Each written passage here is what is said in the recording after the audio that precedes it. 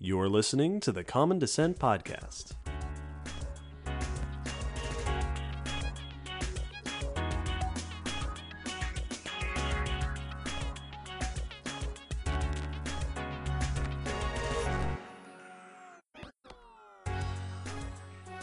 Hello, Will. Hello, David. Hello, everybody listening, and welcome to the Common Descent Podcast. This is a podcast about paleontology, evolution, the history of life on Earth. This is episode 183.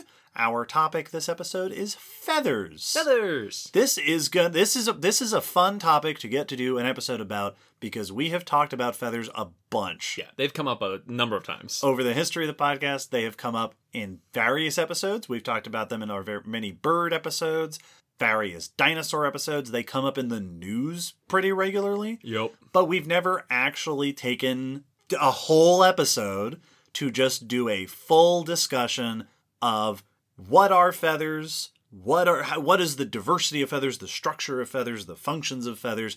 We're going to do a grand introduction. Well, it's going to be a flyby, as often these things are, so to speak, to what are feathers, how we understand the evolution of feathers, and we'll get to talk all in one episode about feathers in the fossil record and what ancient animals have feathers and what types of feathers they have. This is going to be a really fun episode. I'm very excited to talk about feathers. Yeah, I'm ready. This is also fun because we've talked about feathers and feather evolution and fossil feathers a bunch in previous episodes, but the podcast has been going on long enough now that there's new information Yes. ready to go in this episode. So updates from some of our previous discussions. Also, as all of our topics are, this topic was requested. Feathers as a episode discussion topic was requested by the following podcast listeners: Jilly, Serpentine, Science Skink, Dr. Jazz, Jessica, Lydia, Scott, Robert, and someone on one of our Q&As who identified themselves as longtime listener, first-time caller. Thank you, everybody, for the request. Stay tuned to enjoy the topic that you requested us to talk about. Yes. Before we get into the sciencey stuff, some announcements.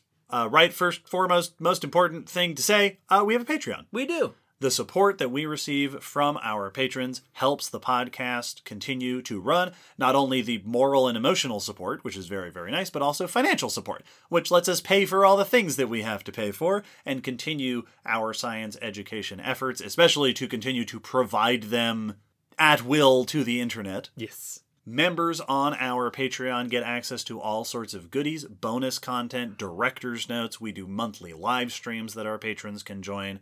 We recently added some new upper tiers with extra super cool goodies, including some exclusive t-shirts that recently finally became available, and we've been sending them out to some of our listeners. Yeah. One of the goodies that patrons at certain tiers can get is a shout out right here at the top of the podcast. This episode, we would like to shout out and welcome Brett, Eric, Quinn, Liv, Travis, and Simon. Welcome. Thank you so much for your support. Thank you for joining us. We hope you enjoy. Speaking of ways that you can support us and get in contact with us, we have a physical mailing address. Mm-hmm. Every now and then, people like to send us physical goodies. And very recently, we received a very special gift sent to us by Danielle, which is some mounted insects. Yeah, a couple of cicadas, a damselfly, a dragonfly. Yeah, some really lovely bugs. They are now mounted. The little box is mounted on our wall along with a lot of our other cards and things that we've gotten from people in the past. Very cool. Especially cool to see these particular bugs since we recently did a Dragonflies episode and a Cicadas mini episode. Yes. So it's a really cool supplement for us to get to see those bugs. Yeah. So thank you so much, Danielle. That's really great. That was really cool to open up and see. Dear listeners, if you want to send us some sort of physical goodies, you can find our physical mailing address on our website via links in the episode description. One more thing, it is now 2024. Yes, indeed. This isn't the first episode of 2024 because we already put one out, but this is the first one we're recording in 2024. Very true. For us, which means we are coming up on another anniversary of the podcast. At the end of January, we will be celebrating the 7-year anniversary of the Common Descent podcast. We will be celebrating with our traditional annual live stream. Mm-hmm. This is a live stream that will be open to anybody to join. It will be hosted on YouTube. We will start posting the link and information all over the place. It will be on January 28th. That's a Sunday, January 28th at 2 p.m. Eastern Time. We'll be live for anybody to join. We will talk about some upcoming things for this year. We will choose and announce the winners of our Patreon giveaway, where we will be giving away special goodies to people who are subscribed to us on Patreon. And we'll just do a Q&A for as long as we spend there and people want to ask us questions and say stuff to us in the chat. Our live streams are a lovely way for us to interact with our audience. And we get to do a couple special things to celebrate yet another year that the podcast has managed to survive. I'm excited for it. Live streams and getting to talk with the listeners is always tons of fun. So if you can, please join us for that. Again, January 28th, 2 p.m. Eastern Time. Check our social medias and everywhere else for that information and link. That's enough announcing new things. So let us move on to announcing new things. Yes. In our first major section, the news. Every episode, we like to start off by talking about some recent research news from the fields of paleontology, evolution, the kinds of things we're all excited about. Will, what news have you brought for the class today? I have some news about bird neck bones. All right. Hey, birds, that's a related thing to the episode. Thought it was fitting. These are slightly odd for bird neck bones and might suggest some interesting adaptations. This is research by Gerald Mayer et al. In the Journal of Anatomy, and the article is a press release in phys.org by the Senckenberg Research Institute and the Natural History Museum. So this is research on 4 new bird neck bones that were found from the Quercy fissure fillings in France. This is a famous site for Eocene fossils. Yes, indeed. And indeed, these date to 2 of the vertebrae were able to be dated to the late Eocene, 37 million years ago. The others lacked clear stratigraphic data, so they couldn't quite pin down what layer they were from. These are notable because they have unusual features, particularly tubercles, basically little bony bumps on the neck bones. Okay. So they're just kind of knobbly, kind of warty is sure. If you're trying to picture it, they have these little bumps, these little tubercles on all 4 of those neck bones. And these are not the only bird neck bones like these from the Eocene from similar sites. There are others from Germany Mesopit that are date to about 48 million years old, and the London Clay Formation about 53 million years old. Now those were all flattened. These 4 new ones are 3D. Oh, so they're preserved in nice 3 dimensions and we can see more details. So this is the first time we've been able to get a really good look at that surface texture and potentially figure out what's going on with it. All right, tell us about these tubercles. This feature is super weird because it is not known from any modern bird. There's no modern bird that has this kind of texturing on their neck bones. And so what it is has remained a mystery and even been thought it might be a pathological, it might be a disease of some sort. Yeah. That something went wrong with the growth of these bones. They did note, whilst looking into this feature, that similar structure, similar texture has been found on the skull of the African maned rat, which is alive today. Okay, but it's a rat. It's a rat. Which is not a bird. But basically, that's the only thing they mentioned as a similar texturing of bone. Right, so similar, but not quite related. Close. Yep. But maybe a similar thing is going on. All so right. we have they have an example to hold off to the side and come back to. But it does indicate that similar structures might be normal. So this might not be pathological. We have one that it's not pathological, just not a bird, and on a different part of the body. So they microcomputed tomography, which they scanned it for very fine detail. Micro CT scanning. And got high-resolution images of these 4 new ones that are 3D, and found some interesting internal structures as well. The tubercles do seem to be associated with osteosclerosis, which is the abnormal, the unusual hardening and growth of bone density. The outer layer, the cortex of the vertebrae, is unusually thick. So it's not just bumps on the surface. Right. There is stuff going on deeper in. And they had fewer pneumatic spaces, so those hollow areas, compared to most modern birds, with the exception of specialized diving birds. Yeah, I was just going to say thickened bone and lessened hollow spaces is something we see often in aquatic vertebrates. Yes. So they are unusual vertebrae, not just on the surface, but inside. Yeah. So something unusual does seem to be going on other than just these bumps.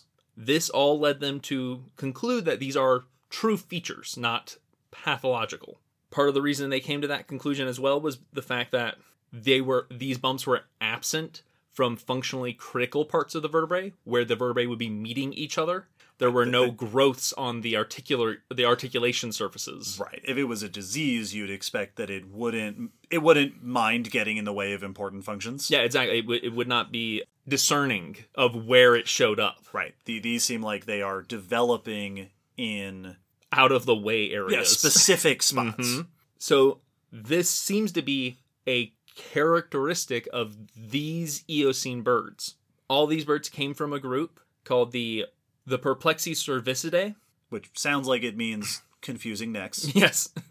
They came to the conclusion, or at least proposed, that these very likely, or at least could, serve as a strengthening element for the neck bones. Mm-hmm. That we might be seeing features for what they called armoring the neck with this denser bone and these bumpy areas that could likely be an anti-predator adaptation, especially since a lot of the thickening and strengthening was around the sheaths, the coverings of the arteries, nerves, and spinal cord. Okay. So areas that would be crushed if bitten, which is a very common strategy for many mammalian predators that go for a neck bite. They noted also that this could mean that the Maine rat is also using a similar defense, but for the back of its skull. Yeah. That we might be seeing similar adaptations between the two. Thus far, though, these tubercles are only known from these Eocene birds from Central Europe, which is an area and time where it seems like birds were probably under relatively low predation pressures, because many birds from that area and that time are flightless. Mm-hmm. And so we're spending a lot more time on ground. So it doesn't seem like this was a high predator area in time. And it's potential that these birds also lived on the ground, but I don't know that they have enough to confirm that. But they did share the area with carnivorous mammals, at least some of which whose modern relatives use neck bites as their killing mode of their technique. And that these strengthened necks would mitigate attacks from smaller predators with weak bite forces. Mm-hmm. So it may not be a response to high predation, but the predators they had. Yeah. Which is, I found, kind of an interesting set of scenarios. But if all this is correct, it would be the first known example of internal bony armor in birds. That's really interesting. It does make me wonder and speculate about the various reasons why a bird might benefit from an armored neck. Yep. Protection from predators certainly makes sense. I would wonder if they had some sort of unusual foraging strategy. Yeah. Like diving birds, who, like gannets and stuff that plunge dive, often have strengthened skulls and necks because they are putting a lot of strain on it. I wonder if these birds were doing something unusual, or were they giraffe neck fighting with each other and slamming their necks into each other? That was the thought I had, is maybe you had some form of competition or courtship that required your necks to be strengthened. They also did note that just birds have long and very easily targeted necks. Oh, they sure do. So that is an area. If you're going to armor something. That if you're going to put defense somewhere, that would be a good spot for it. Yeah, and if they were flightless or flying less, adding that extra thickening, potentially adding some weight, potentially compromising some of the respiratory functions there by reducing those hollow spaces, might not be as severe a problem as it might be if it was a flying bird. Yes. Interesting. Well, that's pretty cool. Well, my first bit of news is about giant predatory worms. Gross. They're pretty cool. They're pretty cool worms. This is research in Science Advances by Tae-Yoon Park et al. And the article we'll be referring to, which will be linked in the blog post associated with this episode on our website, that article is in Interesting Engineering by Mrugakshi Dixit. These are fossils of large predatory invertebrates from the early Cambrian. So we're going way back to some of the earliest marine ecosystems of animals on Earth. The Cambrian, of course, is a very interesting time period because we see a lot of early members of popular groups today. We see a lot of unusual early ecosystem features, and there's been lots of research interested in figuring out what was eating what were the modes of feeding, what did the food web look like, and, because this also makes headlines and is interesting, who were the top predators? Who were the most important predators at that time? Famous Cambrian predators tend to include arthropods like Anomalocaris and other animals like that. This research describes a new species that belongs to a group called Catognaths. This is a group that is still around today. They are also called arrowworms. Okay, yeah. Arrowworms today are small ocean predators. They tend to be just a few centimeters long. They're not like wriggly earthwormy worms. At least the images that I saw of them are a bit shorter and straighter while still being quite narrow. Usually they're just a few centimeters long. The largest ones, it seems, are up to 10 or 12 centimeters long. All right, not bad. This is pretty good for little worms. Yes. They tend to eat zooplankton, so tiny animals floating in the water. One of the things that's notable about modern-day arrowworms is that they have heads covered in these hooked spines that they use to grab food, and it makes them look quite terrifying. This new fossil appears to be either in this group, or at the very least an early cousin of the arrowworms, discovered from a fossil site called Sirius Passet in North Greenland, so way up north. These date to the early Cambrian, about 518 million years ago. The fossil preservation here is exceptional, including most of the body, with soft tissues showing some of the external and internal features. The researchers identified this as a new genus and species, Timorabestia coprii. I didn't write it down here, but Timorabestia I think means terrible beast or something to that effect. Nice. So again, not shaped like a long squiggly worm. The images, to me, the overall shape of this creature looks like the sole inset of a shoe. Yes. But it's sort of flat and broad and not particularly long. Which is also not an uncommon shape for many marine worms. No, and it's also similar to like nudibranchs, so sea slugs, things like that. It looks kind of like that general shape. The main standout feature of this ancient arrowworm is its size. Like I said, modern-day arrowworms tend to be a few centimeters long, up to perhaps 12 centimeters. The largest specimen reported here is 30 centimeters long. Wow. So a foot long. So literally the insole of a shoe. Yeah, right. That's actually a foot long. Which, not only is that quite large compared to their modern-day cousins, for the early Cambrian, that's huge. That's big. This was one of the largest organisms that there were in the world at this time. A foot long is enormous. Just big foot long, flat. It has a distinct head with long antennae, internal jaws, not the hooks and spines on the outside like modern ones. Also, fins around the outline of the body. So lateral fins and a, quote, tail fin, fins towards the back, that would have been used for swimming.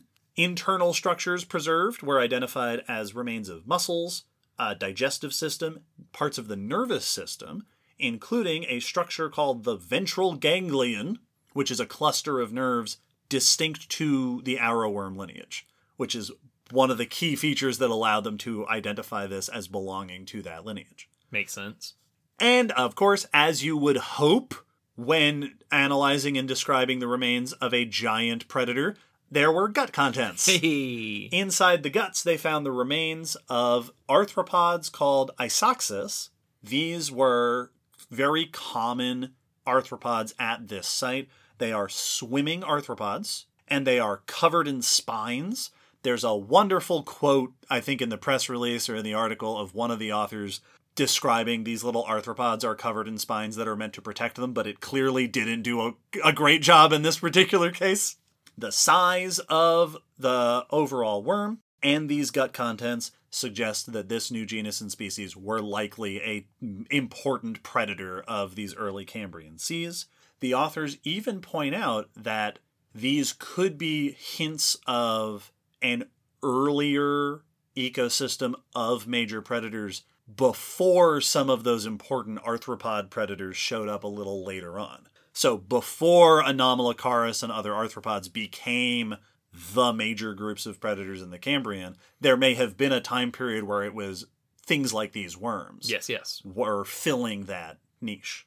Very cool. It's always fun to get a glimpse into the ecosystem of that time because everything's so alien, and it doesn't get much more alien than a free swimming giant worm that gobbles up apex predator spiny worm arthropods. Yep. Like, that's pretty awesome.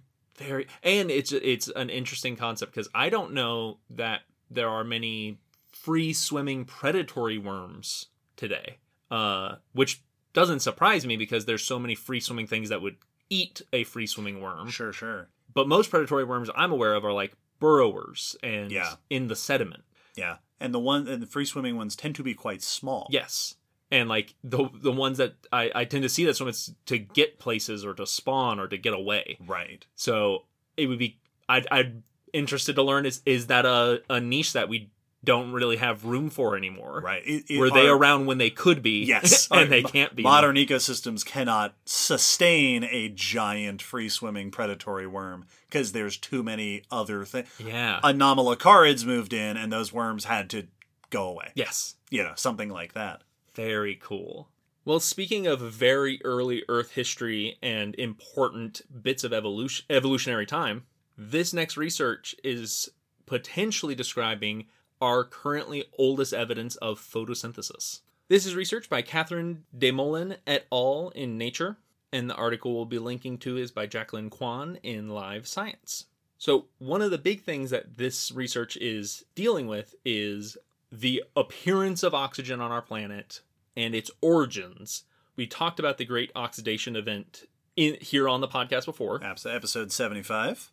This was an event about 2.45 billion years ago. A long time. Very long time ago, when the levels of O2 in our atmosphere skyrocketed. Mm-hmm. They started building up much more notably than they had before. This had huge effects on the planet, the chemistry of how things weathered, the biochemistry that was now able to be maintained by life on our Earth. Yeah, life, mineral, like the kinds of things that could form changed. And you can now also have creatures that were using oxygen to breathe in a way they couldn't before. So, huge component of Earth's evolution. The triggering events for that have been debated because many hold that that was likely when photosynthesis became a major survival strategy and function and aspect of life on our planet. Right. We talked about it in that episode that there has been discussion about, was that triggered by a sudden rise in photosynthesizers, or were they already there and then something else, some geologic thing changed that somehow allowed for that shift to happen? Exactly. So understanding the evolution of photosynthesis and when that timing does or does not sync up with this oxidation event would give us some insights into at least what kind of role it was playing or how much of a role. So this means looking at photosynthesizers. Today, the main photosynthesizers on our planet are cyanobacteria, and as they put it, which I love this, they're plastid relatives within eukaryotes. The organelles within plant cells. Yeah, chloroplasts. Yes. So, cyanobacteria and the things that used to be cyanobacteria. Yes, which today are parts of plants. Yes. Algae, land plants, etc. Cyanobacteria are very diverse. They're the oldest life form that we're aware of that probably showed up on Earth first and is likely to be the first ones that were doing photosynthesis when it started. So understanding their diversification is probably where we need to look to answer those other questions. But their fossil record is not great when you go all the way back because it's very old, they're very small, so we don't have a clear map of how they evolved photosynthesis. Yeah, they don't even have bones. Not even. The main thing that they want to try to identify within the evolution of cyanobacteria is when the thylakoid-less cyanobacterias split from the ones that develop thylakoids, and thylakoids are the flattened sacs within chloroplasts that hold the pigments that allow photosynthesis to happen. Okay. So at some point, some cyanobacteria developed these thylakoid membranes, and those would have been our first photosynthesizers. There are cyanobacteria around still today that do not have those. So some point there was a split between those groups. That divergence has been estimated to be between 2 to 2.7 billion years old, somewhere in between that, based on molecular clocks and the relationships of cyanobacteria. This research is discussing some new cyanobacteria fossils that seem like they might help us with these dates, at least a little bit. At least 2 different fossil examples. I saw the news article mentioned a third, but I didn't see any discussion on the third, so I don't know if they didn't find evidence of cyanobacteria or at least not pertinent to this research. But 2 samples from Australia and Canada have cyanobacteria in them. This is a mud clay that was compacted into rock. It described parallel to contorted arrangements in the Australian clay, and they named a species, they noted a species, Navifusa mengensis. This is from the McDermott Formation in Australia, which dates to 1.78 to 1.73 billion years old. And the Canadian Formation, which was partial arrangements of specimens, so it sounds like not as clear as the Australian ones, but still there, are from the Grassy Bay Formation, which is 1.01 to 0.9 billion years old.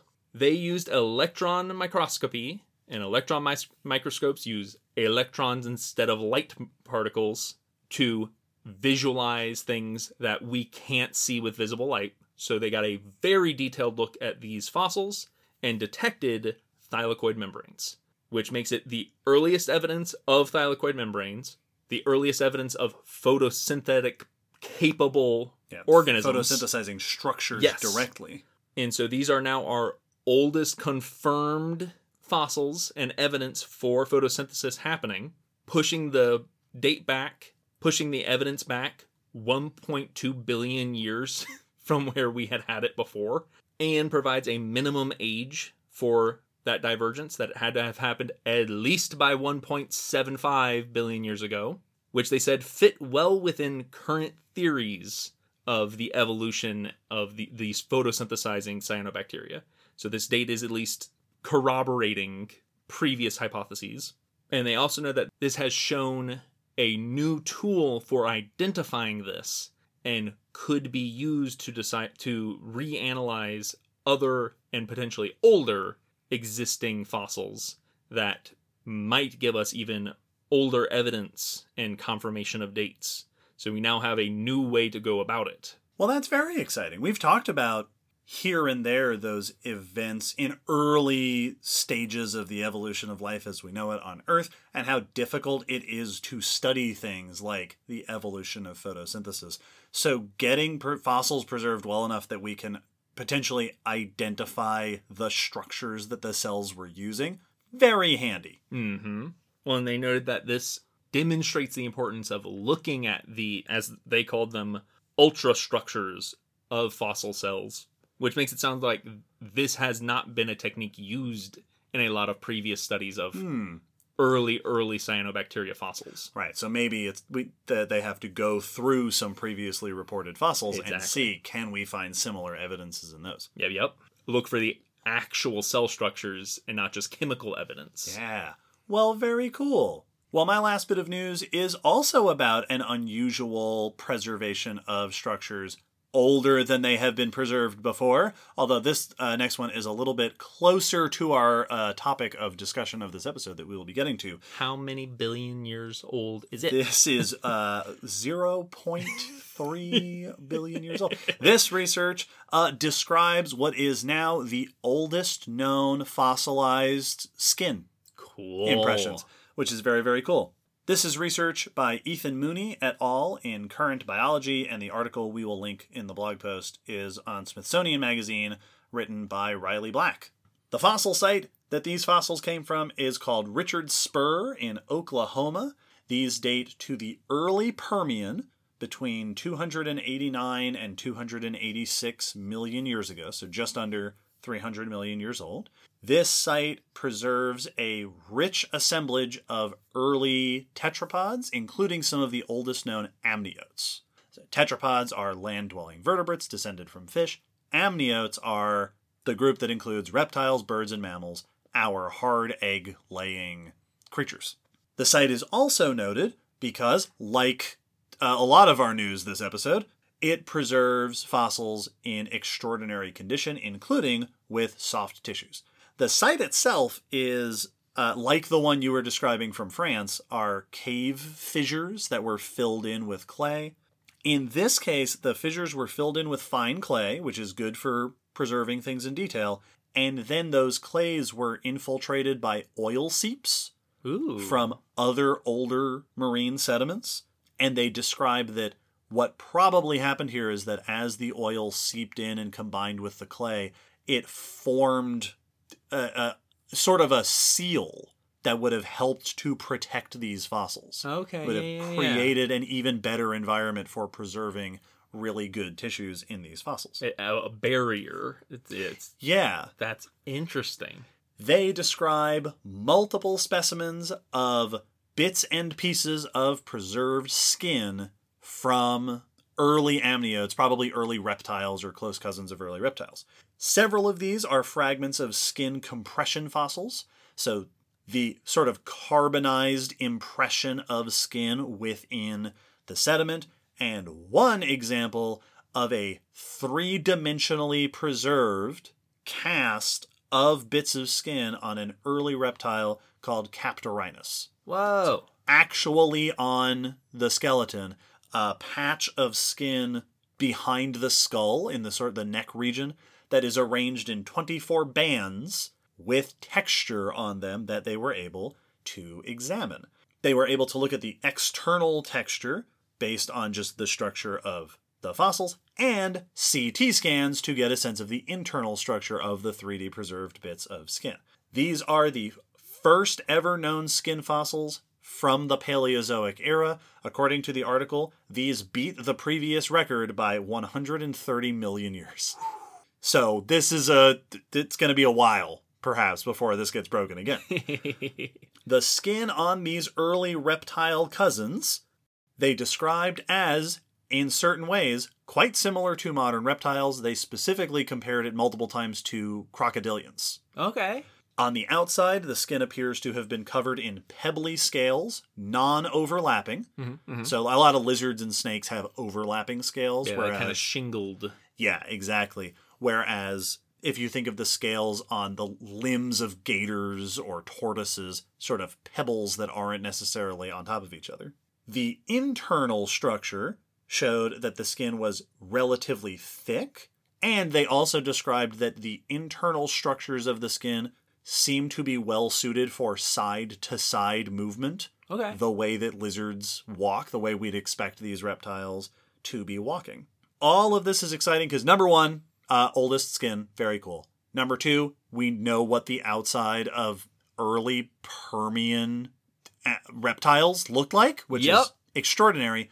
But also, these are some of the earliest amniotes, and amniotes are famous for having made the drastic transition away from the water and became well adapted to more terrestrial environments. Yeah, not just with their eggshell, but with their body. Yeah, and changes to the skin were probably very important for that. Thicker skin, scaly skin would have been very helpful for protecting against the elements, for protecting against drying out on land, stuff like that. So this also gives us an unprecedented clue as to what the skin looked like in these animals early on in the history of amniotes. And it looks like it already looked very much like the type of skins we see on reptiles today.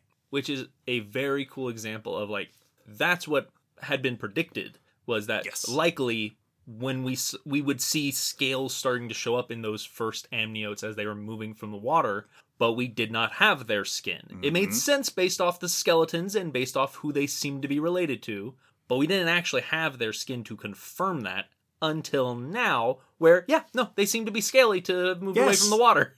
Very cool. This is also another one of those studies, kind of like what we were just talking about with the photosynthesis one, where far be it for me to demand anything of any other busy paleontologist, but please keep looking in that fossil site. Yes. keep going there.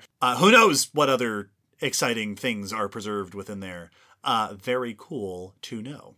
Awesome. Also, I want to see updated paleo art. Yeah, there's a piece of art associated with the article, but I didn't see if it was a new piece of art. I don't know if it's art that came with this paper or if it's an old depiction. It didn't immediately strike me as looking pebbly, so I don't know. I don't know if it's a new one or if I just didn't look at it close enough. Yes. So perhaps maybe this will be inspiration for a bunch of paleo artists. Cool. Well, hey, speaking of integument, the things that develop on the outside of the bodies of animals, what a lovely transition for us to talk about our main topic of discussion, something significantly more rare and specialized and complex than some simple pebbly scales. This episode, we're going to talk about feathers. After the break, we're going to start off this discussion by a way that I love to start off discussions on the podcast, by asking an extremely simple question that will take us half an hour to answer. The question is, what are feathers? Stay tuned for that.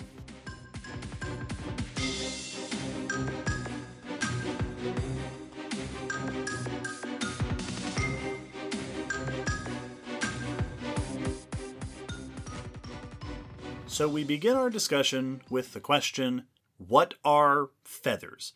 This is a complicated question.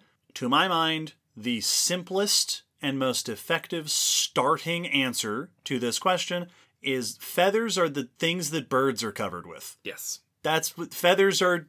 Bird coats. Mm-hmm. They are a form of integument. They grow out of the skin like hair, like scales, and they are distinct to birds. Among modern day animals, only birds have feathers. Yes. Only birds have anything like feathers. Yeah, Feathers are a very unique and unusual type of integument that only birds have. Later, we will talk about the fossil record and we will learn that it is not only birds, and some of their dinosaur cousins are known to have feathers. But today, feathers are the bird thing. Feathers are also key to the most famous thing that birds do, which is flying. Unlike other flying animals, the integument of birds is an essential part. Without feathers, birds can't fly. The feathers make up their flight surface. Like hair, feathers protrude out of the skin. They develop in the skin and grow out of it. Also like hair, kind of, feathers are made of keratin. I'll put a little asterisk there. Because here's the thing I learned about keratin. So keratin, you've heard us talk about keratin before. It is a sturdy type of protein that very famously is what makes up our fingernails, our hair, the fur of mammals, scales of reptiles. There's keratin throughout our skin. It is a very widespread protein. Classically, it was considered that there were two types of keratin, broadly speaking, which were called alpha keratin and beta keratin. You may have heard of this. Yep. However, apparently, according to what I have learned, research has shown that these two supposed types of keratin are not related to each other. Oh. They are different types of proteins. So more recent studies that I've read have started calling alpha keratin just keratin and beta keratin corneous beta proteins.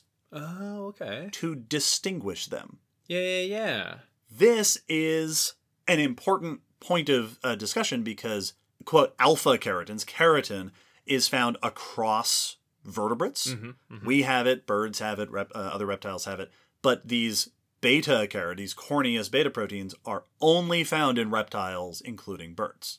Oh. They have both, but this is the thing that feathers are mostly made of. This other form of protein. CBPs, as they are called, these beta proteins, are extremely tough and durable. Some have proposed that it is the structure of these proteins that allows feathers to do all the things that feathers do. Also, like our hair, feathers are dead tissue. The feather develops, but there's no blood vessels and nerves and stuff running through that feather. It's just there doing its thing. Yeah, it's produced from the skin, but it isn't. It's not constantly nourished and replenished. This is part of why birds preen their feathers. This is a very common and important habit among birds who go through and run through their feathers with their beaks. They're cleaning them. They're straightening them out. They might pluck out feathers that have gotten all messed up. They also have preening glands that they'll spread secretions over the feathers, which helps keep them moist and flexible, which might also protect them from like bacteria and stuff. Feathers also molt. Feathers have a replenishing cycle where they will eventually fall out as a new feather grows in underneath them, like teeth. Yeah. Like the teeth of reptiles, feathers are replaced by new feathers underneath them. Well, thus far, it's all still fairly similar to a lot of things with mammal hair. Yeah. That we have to groom and wash our hair. It can't heal itself or maintain itself. We have to do that. It will shed old hairs, and new hairs will come in those. Where that follicle was, a new hair will come in once it falls out. Yes. We have oil in our skin to oil and maintain our hair and fur. Yes, feathers are very similar to fur in those regards. One of the main places where feathers differ from hair and fur is their structure. Feathers, I have seen them called in multiple papers that I read in preparation for this episode, the most complex outgrowths of vertebrate skin. They're a little bit fancier than a strand of hair. Hair is a single, for the most part, hair tends to be a single filament. It is a strand of hair. Not to diminish the complexity and importance of hair. Yeah, you get fancy, like polar bears have hollow hairs, and Absolutely. You can get cool hairs. But it's a relatively simple, it's one strand. Feathers get complicated. The classic image of a feather, if I ask you to picture a feather in your head, odds are you are picturing what is known as a vaned feather. These are kind of leaf-shaped. They have that sort of central pillar, and then there's the sort of smooth, flat surfaces off on either side. These are called vaned feathers or pennaceous feathers. The structure here is that long central shaft is called the rachis.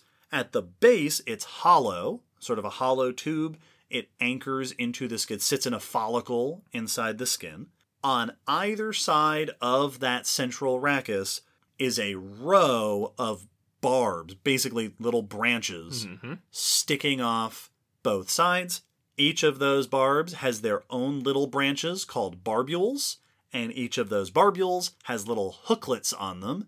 And because of those hooklets, each of those barbs basically velcros to the one next to it. They're like zipper. They zip together to form that seemingly solid and flat side panel on the to the sides of the rachis. That panel is called a vane. Yeah. V-A-N-E, like a weather vane. Hence, vaned feathers. Yeah. If you've ever gotten to play with a feather and you've broken that vein, You can pull them apart. But then if you just kind of run your fingers back over it, it will zip back together.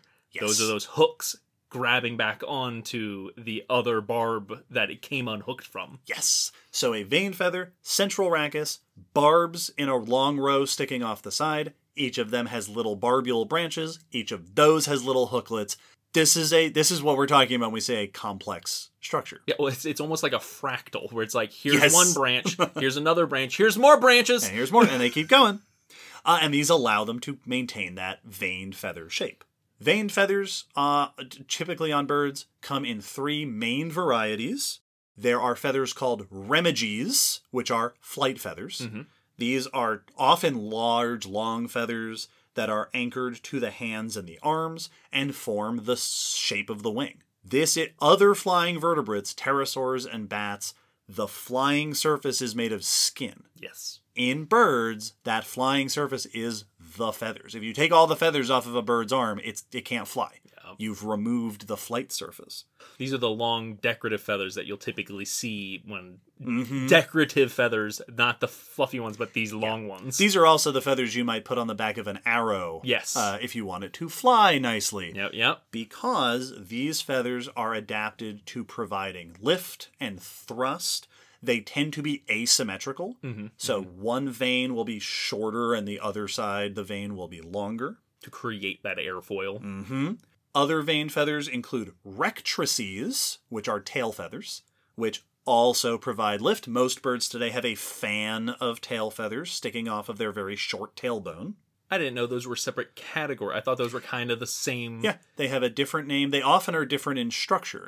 As far as I know, tail feathers aren't asymmetrical. Oh, that makes sense. All the time, the way that wing feathers might be. Because they don't have a leading edge the same way that a wing does. All right. And then there are also contour feathers. These are the feathers that cover the body of the bird. Contour feathers are important in creating a streamlined body shape. So they're not providing lift or thrust, but they're still important for flight. Yes. Because they are creating that aerodynamic, smooth shape of the body of the bird. For a second I had like contour, not condor. Not a condor Though feather. condor have contour. Condors have contour feathers. There are contour feathers. Not all feathers are condor feathers. That's true. Many condor feathers are contour feathers. So vane feathers, you've got flight wing feathers, you've got tail feathers, you've got contour feathers across the body. This is the classic view of feathers. There are many other types of feathers. One of the most important other types of feathers are called plumulaceous feathers, also called downy feathers. Yeah. Or down. These feathers, there's a variety of ways that down is structured. Often these don't have a central rachis, that sort of central stem. They often are basically a tangle of loose branches. So barbs, but without that sort of nice organized structure. They'll have barbules on them, but they don't zip together the same way. It forms sort of a floofy, fluffy, tangled shape, which is really good for trapping air pockets, which makes downy feathers very good for insulation. Yes. Chicks are often covered in downy feathers. Baby birds are often covered in downy feathers. Adult birds usually have downy feathers underneath their contour feathers. They have sort of an internal layer there. Certain birds, like ostriches and some non-flying birds, flightless birds, will be more downy than typical contour. It's part of the reason why ostriches are kind of floofy. Yeah. They have more of that downy structure to them. These are also the feathers that you will find if you've ever taken apart a pillow or a jacket. Yep. Like a down jacket, they're good for insulation. That's why we put them in those jackets. I used to love, as a kid, I had a downy pillow, and every now and then the end of the quill, like the point. It'll stick out. Point out, and I'd pull it out, and then there'd be the feather. And I remember noting that they're floofy, but you can still see the idea of that feather shape. And like some of them would have a slightly zipped together like tip with like a flat area. Yeah. So like the feather's in there, but it's just poof. And that's actually a really important point, that it isn't just downy feathers and veined feathers. There's plenty of in between. Some downy feathers are more of a tangle than others. Contour feathers, the properly veined feathers on birds, often are veined in the top section, but at their base, they have more of a downy tangle. So it is a little bit of both, so that it's insulating at the base and then streamlining at the top. And when you line those up on the bird body and then lay them flat, all you see is the flat tip. Yes. Because they are now all covering the downy bottom portion. And they have a layer underneath. Yes. That is keeping them warm or whatnot. Which is why birds are such optical illusions of like when you finally touch them and it's like, you're not even there. No. Where I'm seeing you. You're like 2 inches in from that. Some feathers are also called semi-plumes, which are effectively veined feathers like a typical contour feather, but they don't have hooklets. Yes. So they don't zip together, so they end up being a little looser. So there is a spectrum from fully plumulaceous, downy tangle to nice, zipped, smooth, veined feathers. Well, and it's a very cool diversity where you can just see how adjusting the length of that central rachis, or removing the hooks, or reducing just adjusting different aspects, you can get a huge variety of feather shape. Yeah, they're variations on a basic theme. Yes. There are other, even simpler feathers. There are bristles, which are a type of feather found on birds that are basically just a filament. Yeah. Kind of like a strand of hair. These tend to be relatively short. They are often very stiff. So it's essentially just the rachis, just that central shape with little or no branches. These are often found on the face, around the eyes, or the nostrils, or the mouth. They're thought to be protective, sort of keep dust and stuff out, kind of like eyelashes and whatnot. Makes sense. And also thought to be potentially sensory. Oh, like whiskers. Like whiskers, that you can feel what's going on around those sensitive areas. These are very simple little filaments that birds are making use of. There's also a similar type of feather called phyloplumes. These are a long, stiff rachis, that central filament, with a tuft of barbs at the very top. Yes. So it's long and naked and then a tuft at the top. These are also thought to be sensory feathers. These tend to be found around the base of larger flight or body feathers, and they're thought to help the bird sense the orientation of the feathers. So like if a feather's out of place, they can sense it thanks to these little phyloplumes. Oh, weird. Yeah, which, as you would imagine, is extremely important because flight relies so much on making little adjustments to the position of your feathers. Yeah, that's why you see planes do that check where all the flaps move to make Yes. sure everything is not only in the right position, but able to be adjusted. I wouldn't have thought they'd need that out. It's just seemed to me like you would be able to sense it through the tissue and muscle. This apparently helps to refine that sensation. Ooh, that's cool.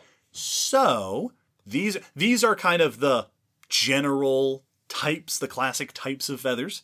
One of the main things to get across here that I think is important is feathers are a lot more diverse than you think they are. Yes. There are several main types of feathers, and then there's tons of variation on these different forms and structures of feathers. The variation of the feathers tends to be correlated to what the feathers are doing. We will eventually start going into detail on the evolution of feathers, and part of understanding the evolution of feathers is knowing that structure. Like you said, you can see how little changes can adjust the shape and structure of the feathers. Also, understanding their function is very important for understanding the pressures driving the evolution of feathers. The functions of feathers are... I found a great paper that I will link in the blog post that the majority of the paper is just listing functions of feathers. Just things feathers can do. It's awesome. I have created a short version of this list. I have separated these functions into loose categories. Here is a brief discussion of some of the functions of feathers. Feathers function in locomotion. We talked about flight. Wing and tail feathers come in a variety of different shapes for different styles of flight. Feathers are also important for swimming. Yep. There are a lot of birds that use their wings to swim through the water. The feathers on the wings of swimming birds are often stiffer and often shorter to create a sturdier thrusting surface. Some birds also use their feathers for balance or for bracing. Now, one version of this is birds of prey, will sit on top of something and hold their wings out to kind of balance themselves.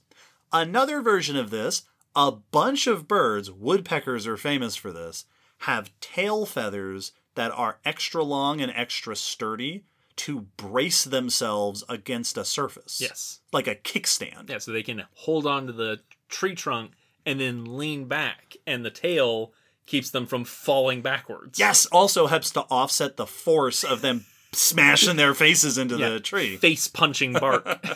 So feathers are important for locomotion in various ways. They function in protection. We already mentioned insulation. We mentioned the sort of bristles around face structures. Many feathers are also water repellent. Yes. Part of this has to do with the air pockets that these downy feathers trap within them. They make them impermeable to water. That water can't get through the air pockets, and it helps them to be water repellent, which also helps birds to float on the water. So this is another locomotion thing. Some feather structures are thought to be good for deterring certain parasites. A bunch of birds will also use feathers to line their nests. They will put feathers in the structure of the nest. This is thought to help insulate the nest, potentially keep out some parasites. I also found one paper that pointed out this could also help in muffling sounds from the nest. If you've got a bunch of noisy little chicks in there, the feather coating might help hide the sound a bit. That makes sense. Birds will use their own feathers. There are also some birds that will fly right up to other birds and pull feathers out of them to then go use them in their nests. Yep. Some birds are very mean. We mentioned sensory functions, the bristles, those phyloplumes. And, of course, feathers are extremely valuable for many functions in display and communication. Oh, yeah. Feathers are birds' main source of showiness. Yes. Feathers are often colored and patterned. These colors and patterns can come from pigments like our hair. It's also pretty common for feathers to have structural coloration. That is, there's not a pigment that gives off a certain color, like a molecule in there. The physical shape of the feather refracts or reflects light in such a way that it comes out blue. Yes. Or iridescent. Some birds also have secretions that they spread over their feathers that can change their color. Some birds also apparently have feathers that they will crush with their beaks into a powder that they will then spread over other feathers to change their color. Oh, wow. Which is very strange and weird. That's weird. The coloration and pattern on feathers is good for camouflage, for mimicry, for threat displays, and of course for courtship and fancy displays, which is one of the things that birds are most famous for. There are tons of variations in bird feathers that they use for doing fancy displays. Crests of feathers on the head, long tail feathers, peacocks that have just that preposterous train of long feathers sticking out the back of them. Any bird of paradise, you name one. There's that one that I see on memes all the time with the wire-like feathers sticking out of it. Tons of feather variation for display functions. Well, I think the thing that always stands out most to me about display in birds using their feathers is that it's not just that they have a particular color or shape of feathers to use for display, but that they can rearrange the position of the feathers so that they can just take on a shape that they weren't a second ago. Yeah. Which is not something a lot of vertebrates can do, to just be like, I'm going to be this shape now. Like, we can, our hair can stand on end. And so we can get like mammals can get poofy. But a bird can go from being shaped like a bird to being shaped like an umbrella. Yes. Very quickly by just raising or lowering the base of the feather and having them stick out in very particular ways. Yeah. If any of you listening out there aren't familiar with the kind of things we're talking about, look up Birds of Paradise. Yes. Look at like BBC Birds of Paradise and just watch them do their preposterous umbrella dances. Feathers are also sometimes functional on the other side of communication, helping birds to hear things. Mm-hmm. Owls. Yes. Very famously. They're not the only ones, but some owls have discs of feathers on their face that help, like a satellite dish, to collect and amplify sounds, which helps them to hear better. Owls are also a famous group of birds that have feathers that are adapted to silence their own movements. Yep. So they can fly very silently. There are also lots of birds that use their feathers to make noise. Which is so cool. There are birds that will do, flutter. Yes. There are birds that'll flutter and flap to startle things, because I've been startled by fluttering, flapping birds. Mm-hmm. Some birds do wing clapping, like clap their feathers together. There are at least some birds, manakins are famous for these, that have special ridges on some of their feathers that they use to stridulate. Stridulation. They run their the stiff part of one feather across ridges on the opposite feather like a grasshopper. Yeah. And it creates this like high-pitched whining noise. Wait. Google it. If I can, I'll put some links in the episode in the blog post. Which is like, that's an insect thing. That's Yes. what insects You're doing do. a bug thing. You have to have at least 6 limbs to stridulate, and you're a bird. Yeah. And it's this very weird noise. Like they rub their feathers together and it goes whee. Yeah. And you're like, that's not a noise that should make. Yep. I know what noise feathers make. I also know I saw this from a True Facts video. Hummingbirds will have some feathers that make noise, not from like flapping, but when they fly fast enough. So they'll do little swoops, and then it will vibrate at a frequency to create particular little sounds that they'll use during courtship. Oh, cool. So they have, it's like if you've ever done the grass between your thumbs and blown to make a little whistle kind of instrument. So they're like those Nerf footballs. Yes. Yes. if you move fast enough, Yes. you get a whistling through it. Precisely. Wow. Well, my last category of feather functions is a category that I've just called other stuff, which is, here's just some other examples that I came across that I wanted to mention. Feel free to add some if you think of some. Black herons are among birds that are known to spread out their wings to create a shady spot. Then prey will come and seek the shade, and then they will eat them. Yep. Sand grouses have specialized feathers that they use to carry water to their nests. Yeah. Crested auklets have feathers that smell like tangerines for some reason. Apparently. We don't know why. Pitohuis are birds whose feathers are toxic. Oh, They have toxins in their feathers to defend against perhaps parasites, perhaps predators. These are just a few examples of the utterly ridiculous things that birds do with feathers. And it's so cool. They can also do stuff like, camouflage with their feathers. We talked about that in a recent episode. But like, because they can molt, they can also have different seasonal colorations. Yeah, they can change colors throughout the year. Another really valuable and important thing to note about feathers is that they also vary in their arrangement on the body. Birds are not fully feathered. Birds tend to be covered in some combination of feathers, scales, and skin. Bare skin. Most birds are feathery across most of the body and have scaly feet. Yes.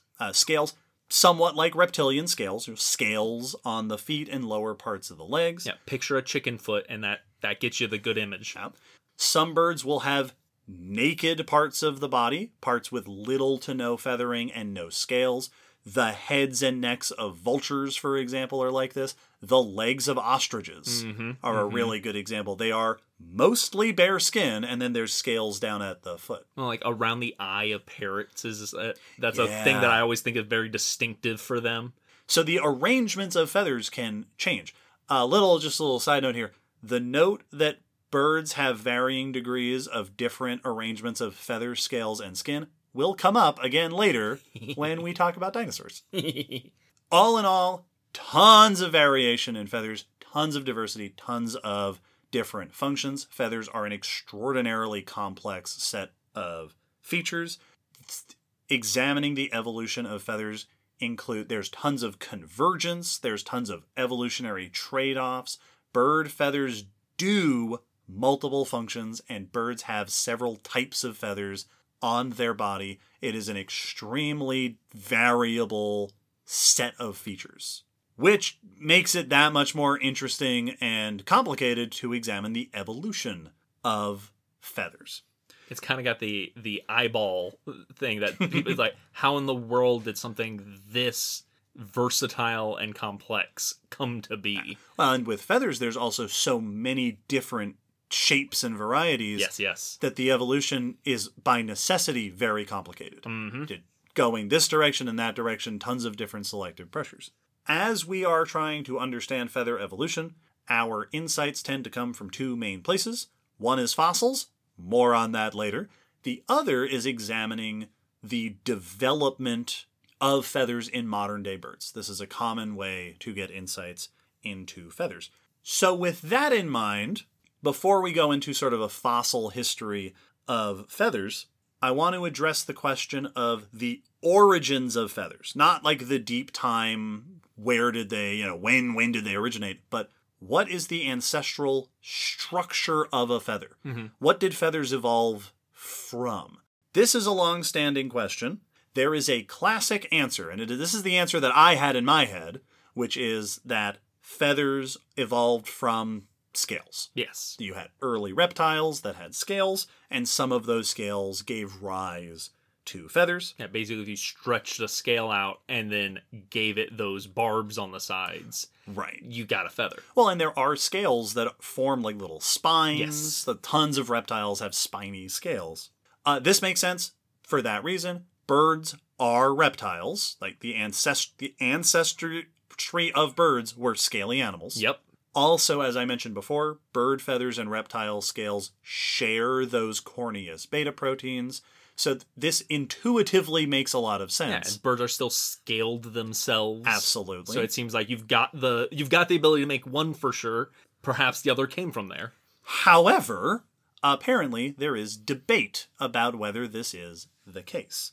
During development, feathers originate from structures called placodes. These are thickened sections of skin that, as the skin develops, they start out by forming the hollow tubes, and they stretch into the central rachis, and then they grow barbs and so on. Reptile scales also form from placodes in their development, as do fish scales, mammal hair, shark denticles, and teeth, as we discussed in episode 88. So feathers have this in common with scales, but they also have this in common with tons of skin and tegumentary structures. Yeah, this is a good way. This is how you build something that's going to stick out of your skin. Yes.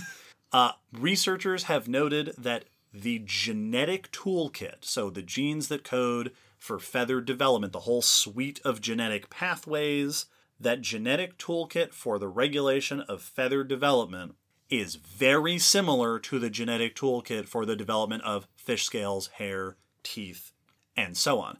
The genetic underpinnings of feathers are very similar to reptile scales and mammal hair. Okay.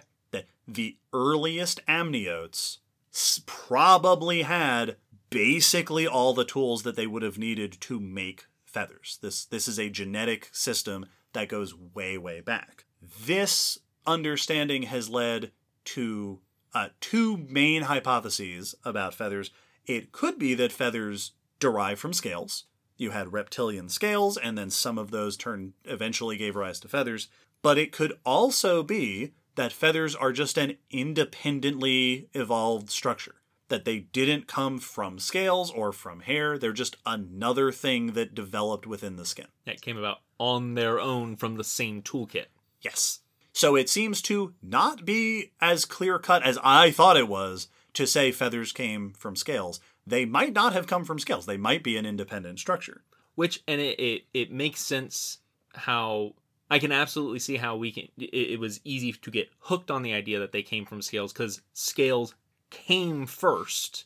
Like, we had scaly things before we had feathered things. Mm-hmm. And it's very easy to draw that conclusion of, okay, so did one begot the other? Yeah. And they're very similar in their structure and their development. So we had lots of reasons to look at it that way. But it also makes complete sense that you could just have developed feathers. Just a separate origin. Yeah. This is further complicated by research on bird scales. Classically, we might imagine that, birds are reptiles, so bird scales are basically the same as reptile scales. Uh-huh. This might not be the case. There has been some research that has done morphological comparisons, molecular comparisons. One particular study I saw referenced a couple times that compared chicken scales with gator scales. Alligators, among the closest relatives of birds among reptiles, and found that structurally, chicken scales are surprisingly different from alligator scales, but very similar to feathers on chickens. Yeah. Other experiments have found that either through mutation or genetic, like experimenting with genetics, if the development of chicken scales is interrupted in a certain way, they will take on an elongated feather-like shape. Huh. These pieces of information have led to the hypothesis that bird scales might be derived from feathers. Yeah. That not only are we not sure that feathers evolved from reptilian scales, it might be that bird scales are secondarily advanced feathers. Which sounds so crazy.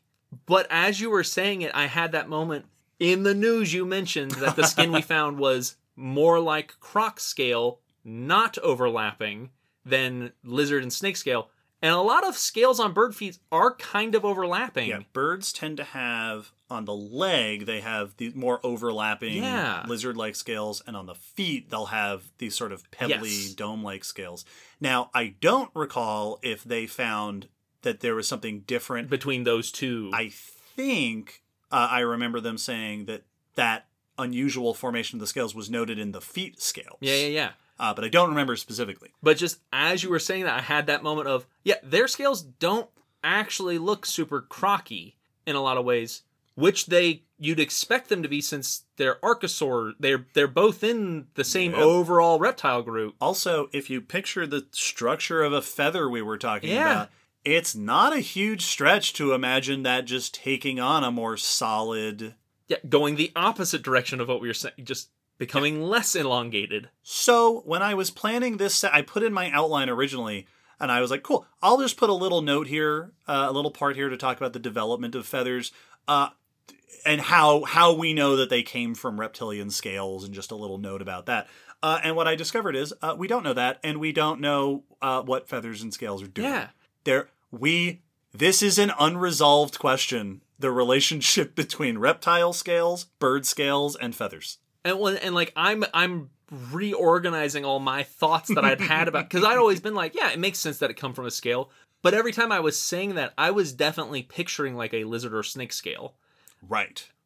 Those are not the ancestors of birds. Which is not necessarily the scale they would have been working from.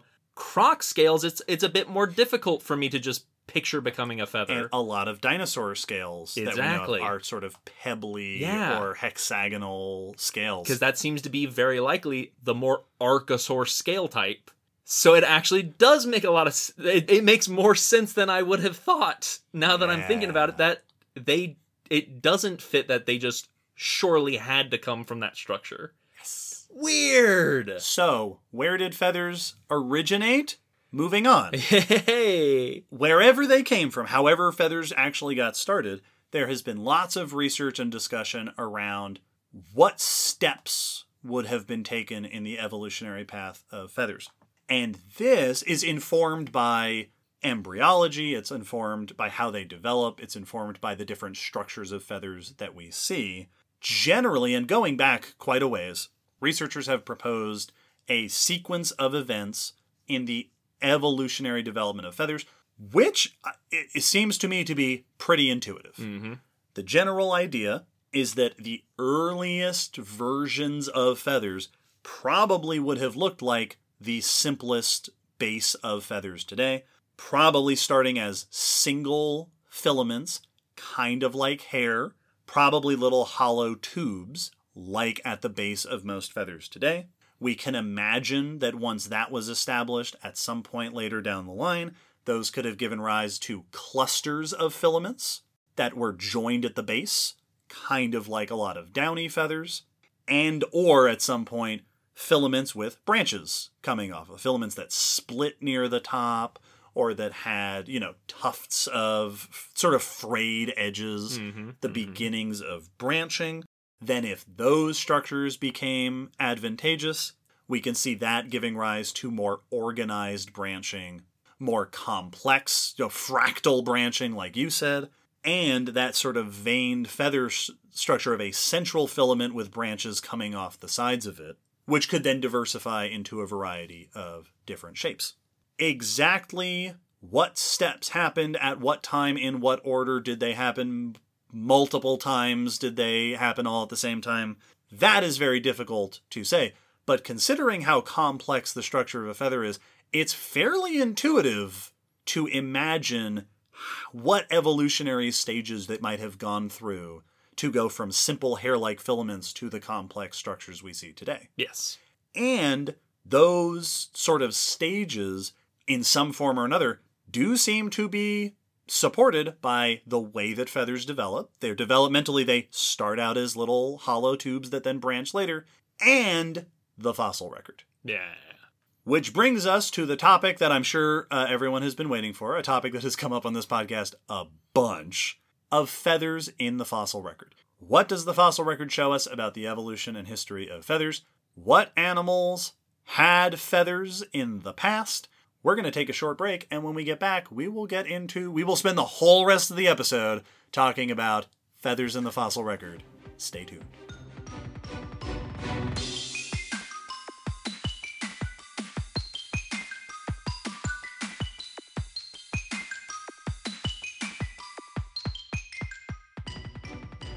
Despite the fact that feathers are made of very sturdy proteins, they are still technically soft tissue. Yeah. Which means, unlike bones and teeth, feathers do not fossilize very well. Not sturdy enough. Feathers, scales, hair, these are the kinds of things that tend to decompose, not be preserved as fossils. This means that even fossil birds are usually just bones.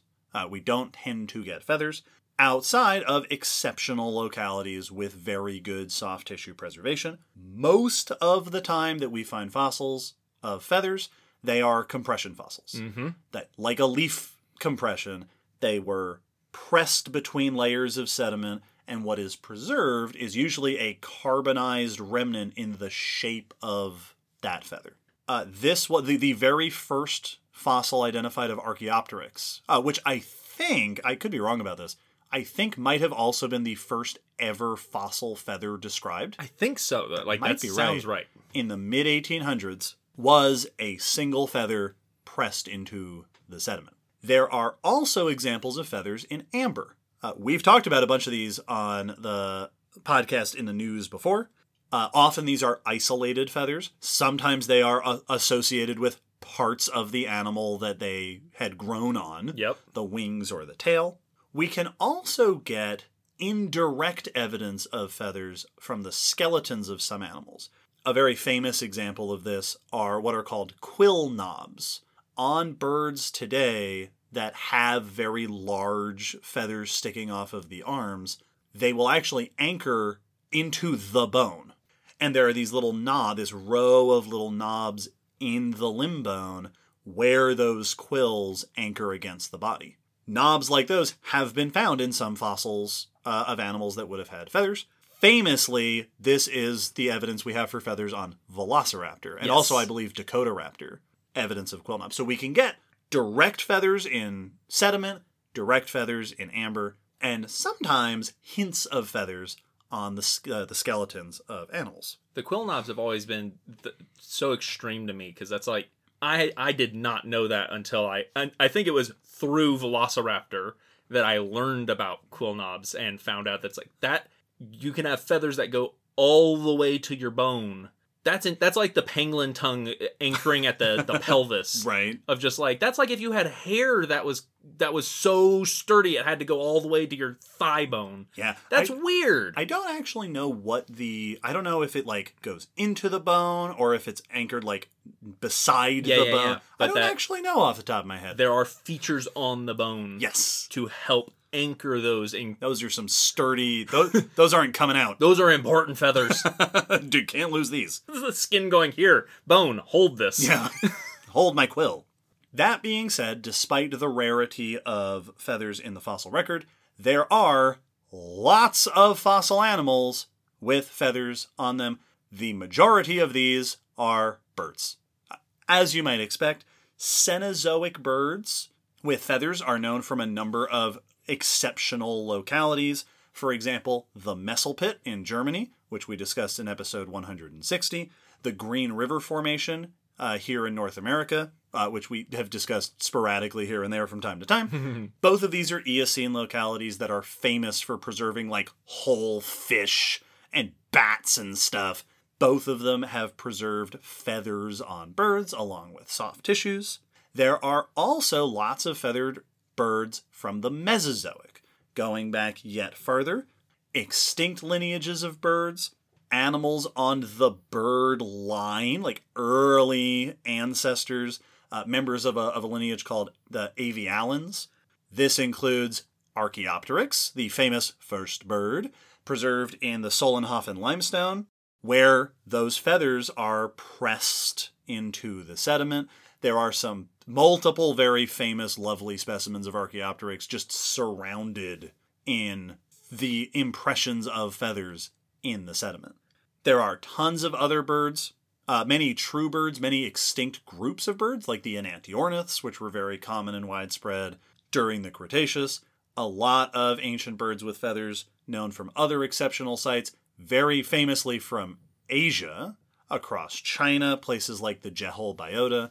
We also have feathers in amber from the Cretaceous period, including a famous example of an Enantiornith. I think there were wings. Oh, yes. With feathers on them.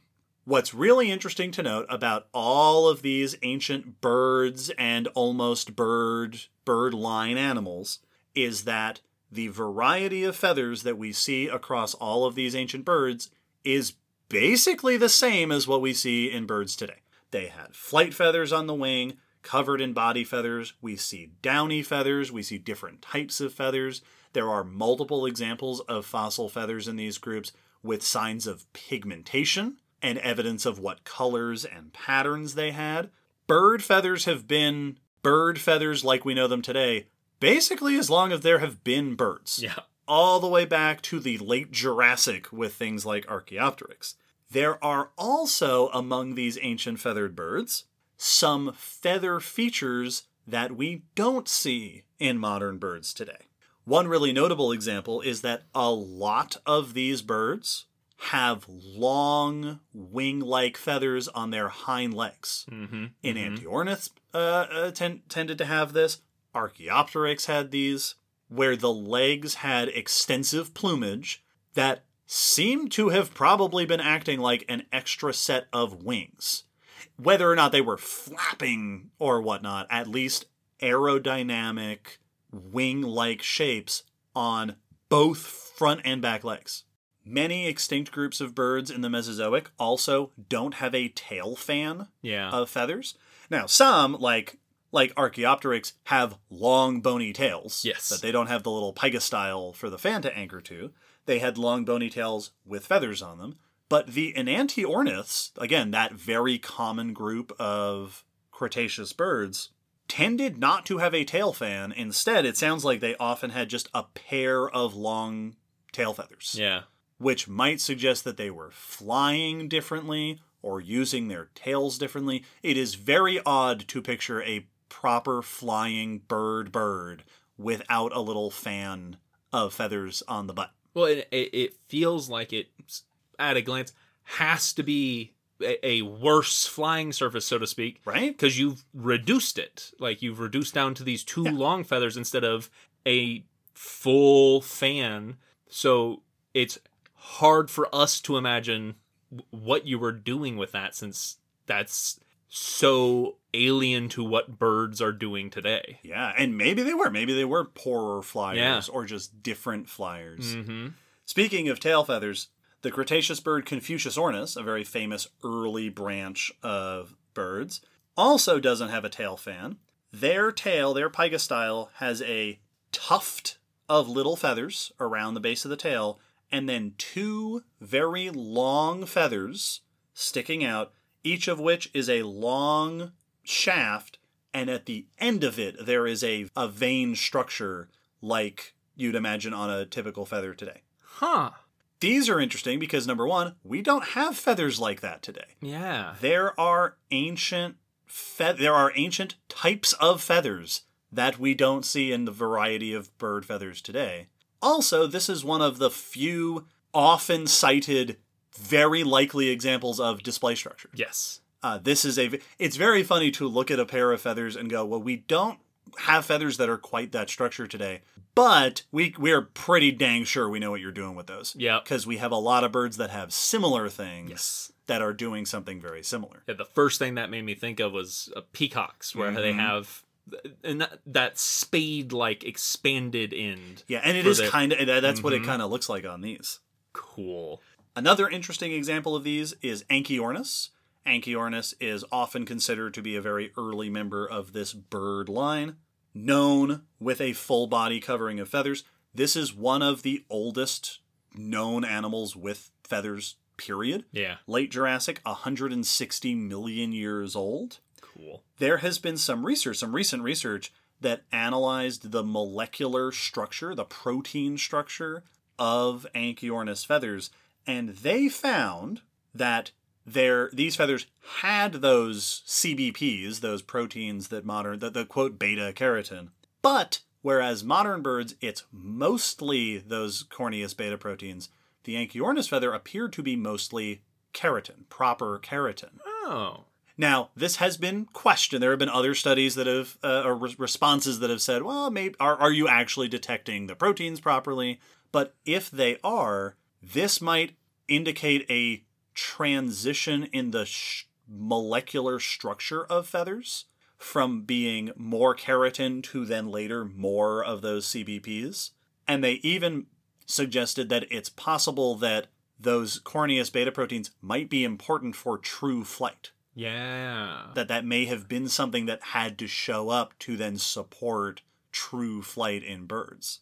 Interesting. So ancient bird feathers are not all the same as modern bird feathers. There's yet more variation when we look in the fossil record. That's always an interesting thing to be reminded of, that just because ancient members of perchance the same lineage that have seemingly the same structures doesn't mean they were growing them the same way. Yes. Doesn't mean they were for sure doing the same exact stuff. Those feathers might have been built different. Yes. Like literally built different. Literally composed of different materials. So who knows how they behaved physically? You know, like what the mechanics of those feathers were compared to today's. Mm-hmm. Cool. So, birds, going all the way back to their earliest members in the late Jurassic, had a very similar variety of feathers that we see today, probably serving basically all the same functions as feathers that we see today. This is very cool, but it also means that if we want to understand the early evolution of feathers, we have to leave birds. Yes. In order to get there. We have to incept deeper. For a very long time, 130 years or so from that first Archaeopteryx feather that was described, the only feathers in the fossil record were known from birds. True birds or early members like Archaeopteryx. It was suspected by many paleontologists that relatives of birds might also have feathers, but we didn't have fossils of them. This changed during our lifetime. If you're anywhere near our age, during our lifetime, 1996, the discovery of the first definitive feathered non-bird dinosaur.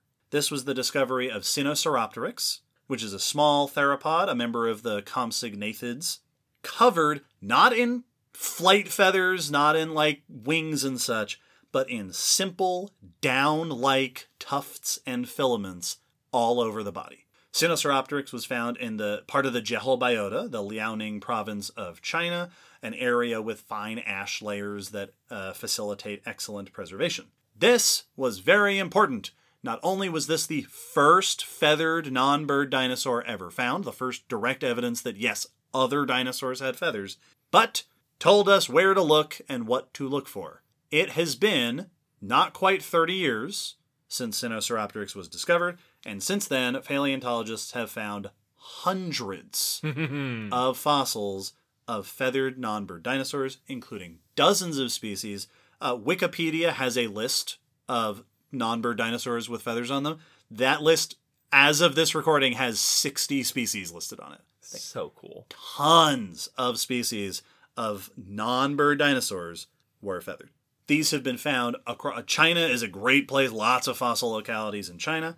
Also, examples from Mongolia, from Germany, from Canada, and more. Many of these are essentially as feathery as birds, almost indistinguishable in their variety of feathers. There are several groups of dinosaurs close to birds, close to the avialin lineage, that have the same overall diversity of feathers as birds, including members from the dromaeosaurs. Mm-hmm. This includes Velociraptor, Dakotaraptor, Microraptor, very famously, Troodontids, the line that includes Troodon, very similar to the dromaeosaurs, Scansoriopterigids, which is the group that includes Scansoriopteryx. I think Epidixipteryx is in here, and other dinosaurs with impossible names.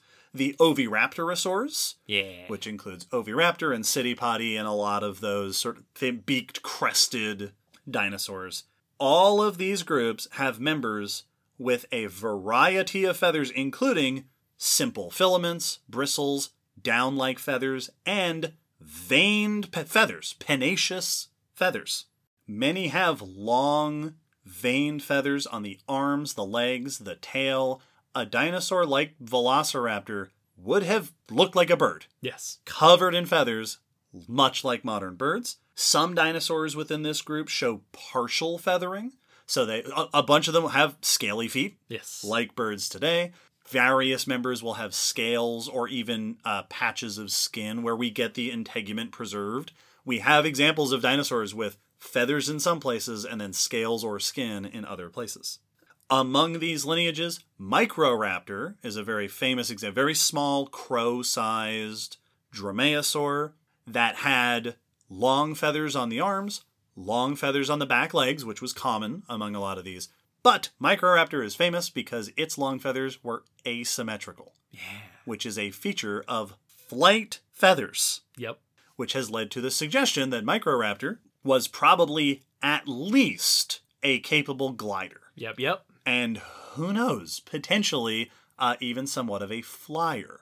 Much discussion in scientific circles has been devoted to the question of what all these feathers on these dinosaurs were doing.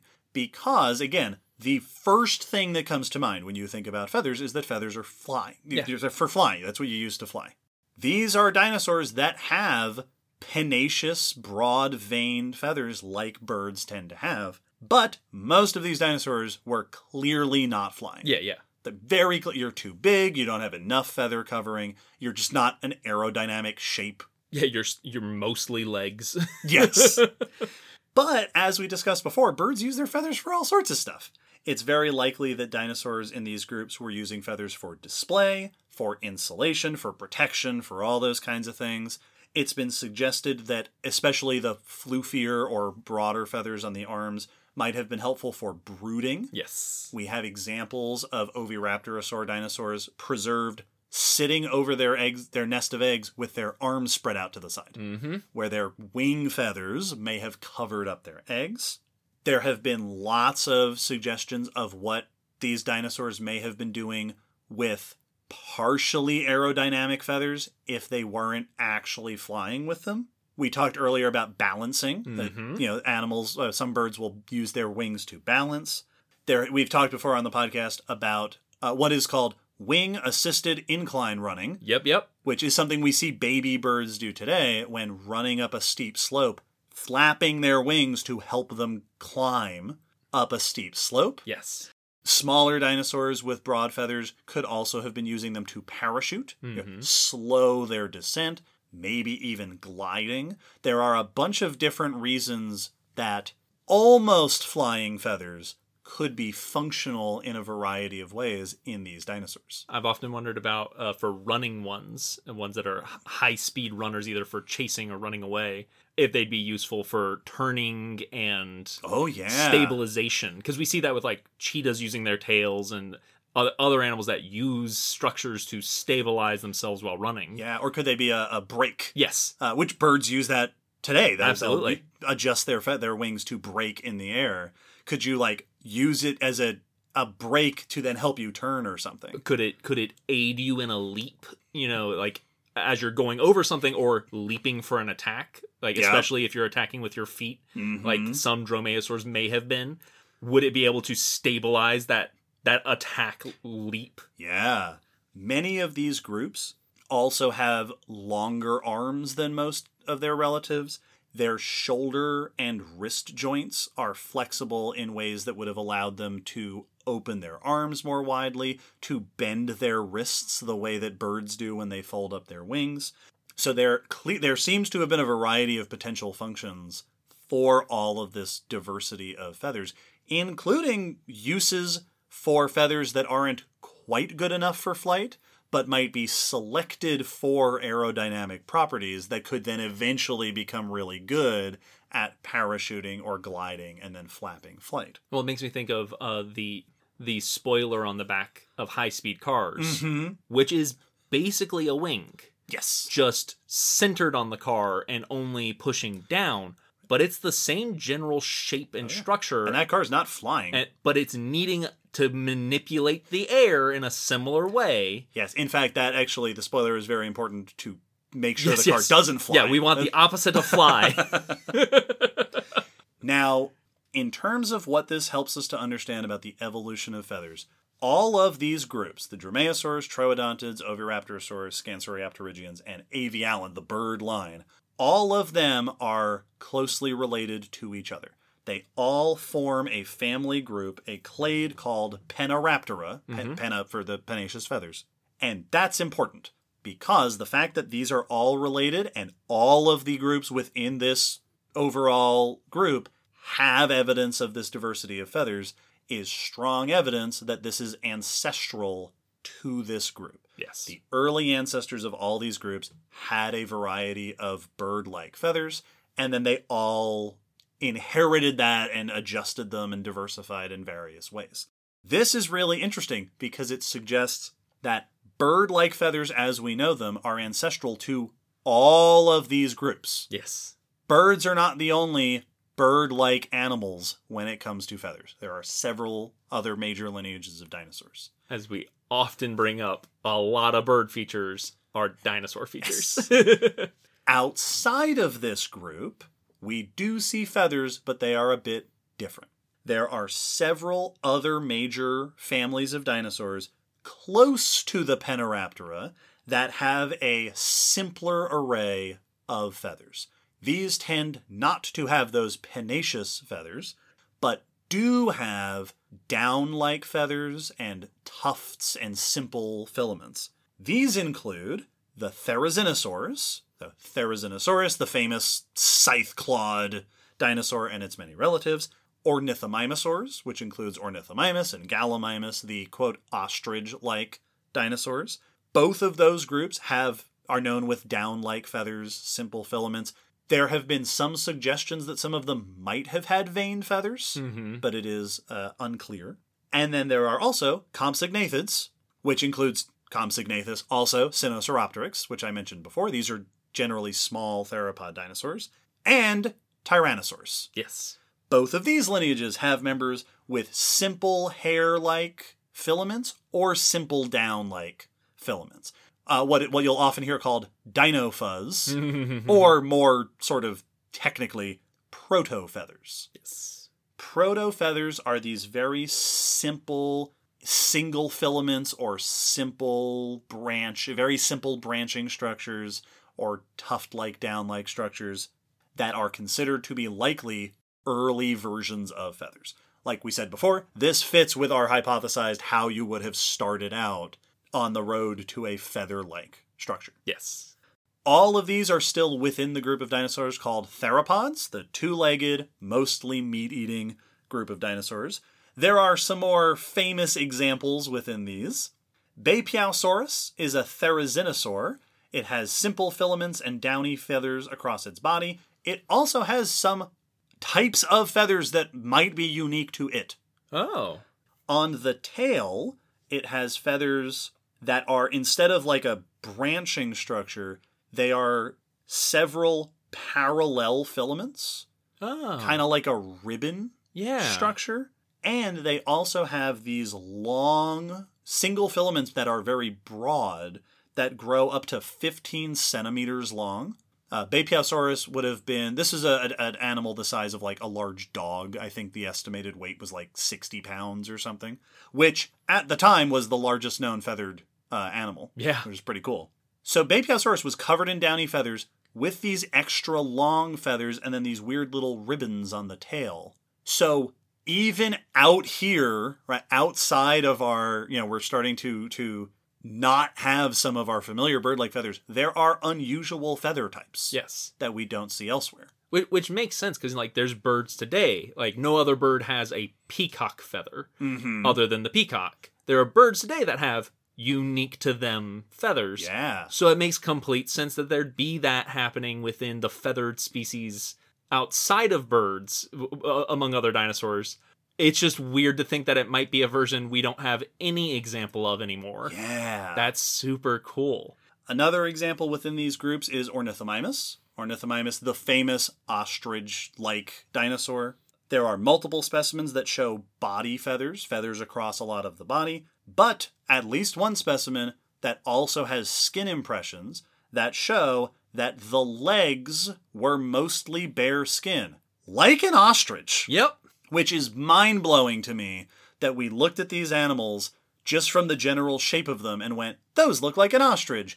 And then decades later, we're finding that they also had floofy downy feathers and mostly bare legs. That they looked very much like an ostrich. Like an ostrich. That's awesome. Well, and it screams to me that there is some very important function to those bare legs. Yeah. I've seen it suggested that it might be as simple as thermoregulation. Yep.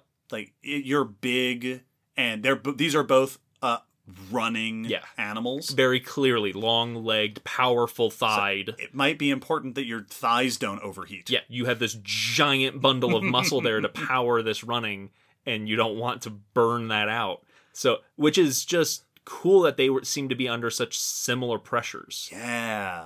Sinosauropteryx is an example of a compsognathid. This is that first ever feathered dinosaur, covered in short down-like feathers with bands of color along the tail. Yeah. One more famous example from within these, because we gotta mention tyrannosaurs somewhere in here. Eutyrannus is an early member of the Tyrannosaur lineage from China. Most of these are from China. Ornithomimus is North American. Eutyrannus is known for multiple specimens with preserved feathers, simple filaments, those proto-feathers, over most of the body. These got quite long. The longest ones were apparently up to 20 centimeters long. Oh, whoa. So, like, long filaments. That's shaggy. Yeah, Eutyrannus was a shaggy dinosaur. Huh. Eutyrannus is also, very famously, the largest known feathered animal ever that we have direct evidence of. I mentioned that Bapiosaurus was the sort of record holder for a while. Bapiosaurus at 60 pounds or so was the size of a big-ish dog. Eutyrannus at over a ton is the size of a big-ish horse. Yeah. It's a big animal. So we've got this wide variety of feathers in these other groups, lacking some of the bird-like variety, but then with some extra variety that we don't see in other groups. Now, obviously, none of the feathers that we've talked about seeing in these groups seem to have any of that aerodynamic function to them, but they could still very easily be used for display, for insulation. I've also seen these proposed as an egg brooding thing. Yep. They're like, yeah, if your body is fluffy and you're sitting over your eggs, that's gonna be insulation for the eggs. Well, and they'd all be so fuzzy. All very fuzzy. Oh. Very fuzzy dinos. That one of my biggest regrets in life is I will never be able to pet and feel how fuzzy any of these dinosaurs were. Yeah, it's a shame. A moment of silence for the missed opportunity. For all of those pets that could never be. If we leave an actual moment of silence, the editing's going to cut it out. So we yeah. won't actually do that. Audacity has no sympathy or nostalgia. Sentiment? Yeah, it goes, I am here to do one job. Pause the podcast for a brief moment in a moment of silence. Now, turning to the question of evolution. All of these groups that I have mentioned are close cousins of the Penaraptora, which have those truly bird-like feathers. All together, these all form a related clade called Coelurosauria. Yeah. Every major lineage within Coelurosauria has some members with evidence of feathers. Once again, that is strong evidence that the early ancestors of coelurosaurs had at least simple proto-feather filaments, simple downy tufts, things like that. That means, this is important for the evolution of feathers, that suggests that any dinosaur within these groups has feathery ancestors. Yes. Some groups would then have gone on to develop more complex feathers, or partial feathering, or full feathering. If there were groups within these lineages that had less feathers, they most likely had lost those feathers. Absolutely. This comes up very famously with tyrannosaurs. Mm-hmm. The big tyrannosaurs, your T-Rex, Albertosaurus, Gorgosaurus, Daspletosaurus. We don't have direct evidence of feathers from these dinosaurs. We do have, there was a paper not long ago that we talked about, some skin patches that show scaly skin on at least a handful of parts of the body of some of these dinosaurs, which has led some researchers to suggest that this is evidence that these tyrannosaurs would have had a limited feathery coating, possibly fairly few feathers. Some have even gone as far as to suggest they may have been all or mostly featherless. Yeah, just bare. If that was the case, if they were of limited feathering, that is a secondary trait. They would have had to evolve away from being fully feathered. Kind of like if you think about elephants or whales or mammals, their ancestors are fuzzy. Being fuzzy and filamentous and downy is a shared feature across this whole corner of the dinosaur family tree. Within coelurosaurs, feathers are the rule. Anyone who's lacking them is the exception. You're the weirdos. Outside of coelurosaurs, the rule seems to be no feathers. All the other major groups of dinosaurs are generally lacking evidence of feathers. We have lots of evidence of scales in a lot of other dinosaurs. Sometimes partial scales, horned dinosaurs, armored dinosaurs, sauropods. We even have a handful of examples of dinosaurs where we have basically the entire body covering of scales without feathers. Which is crazy.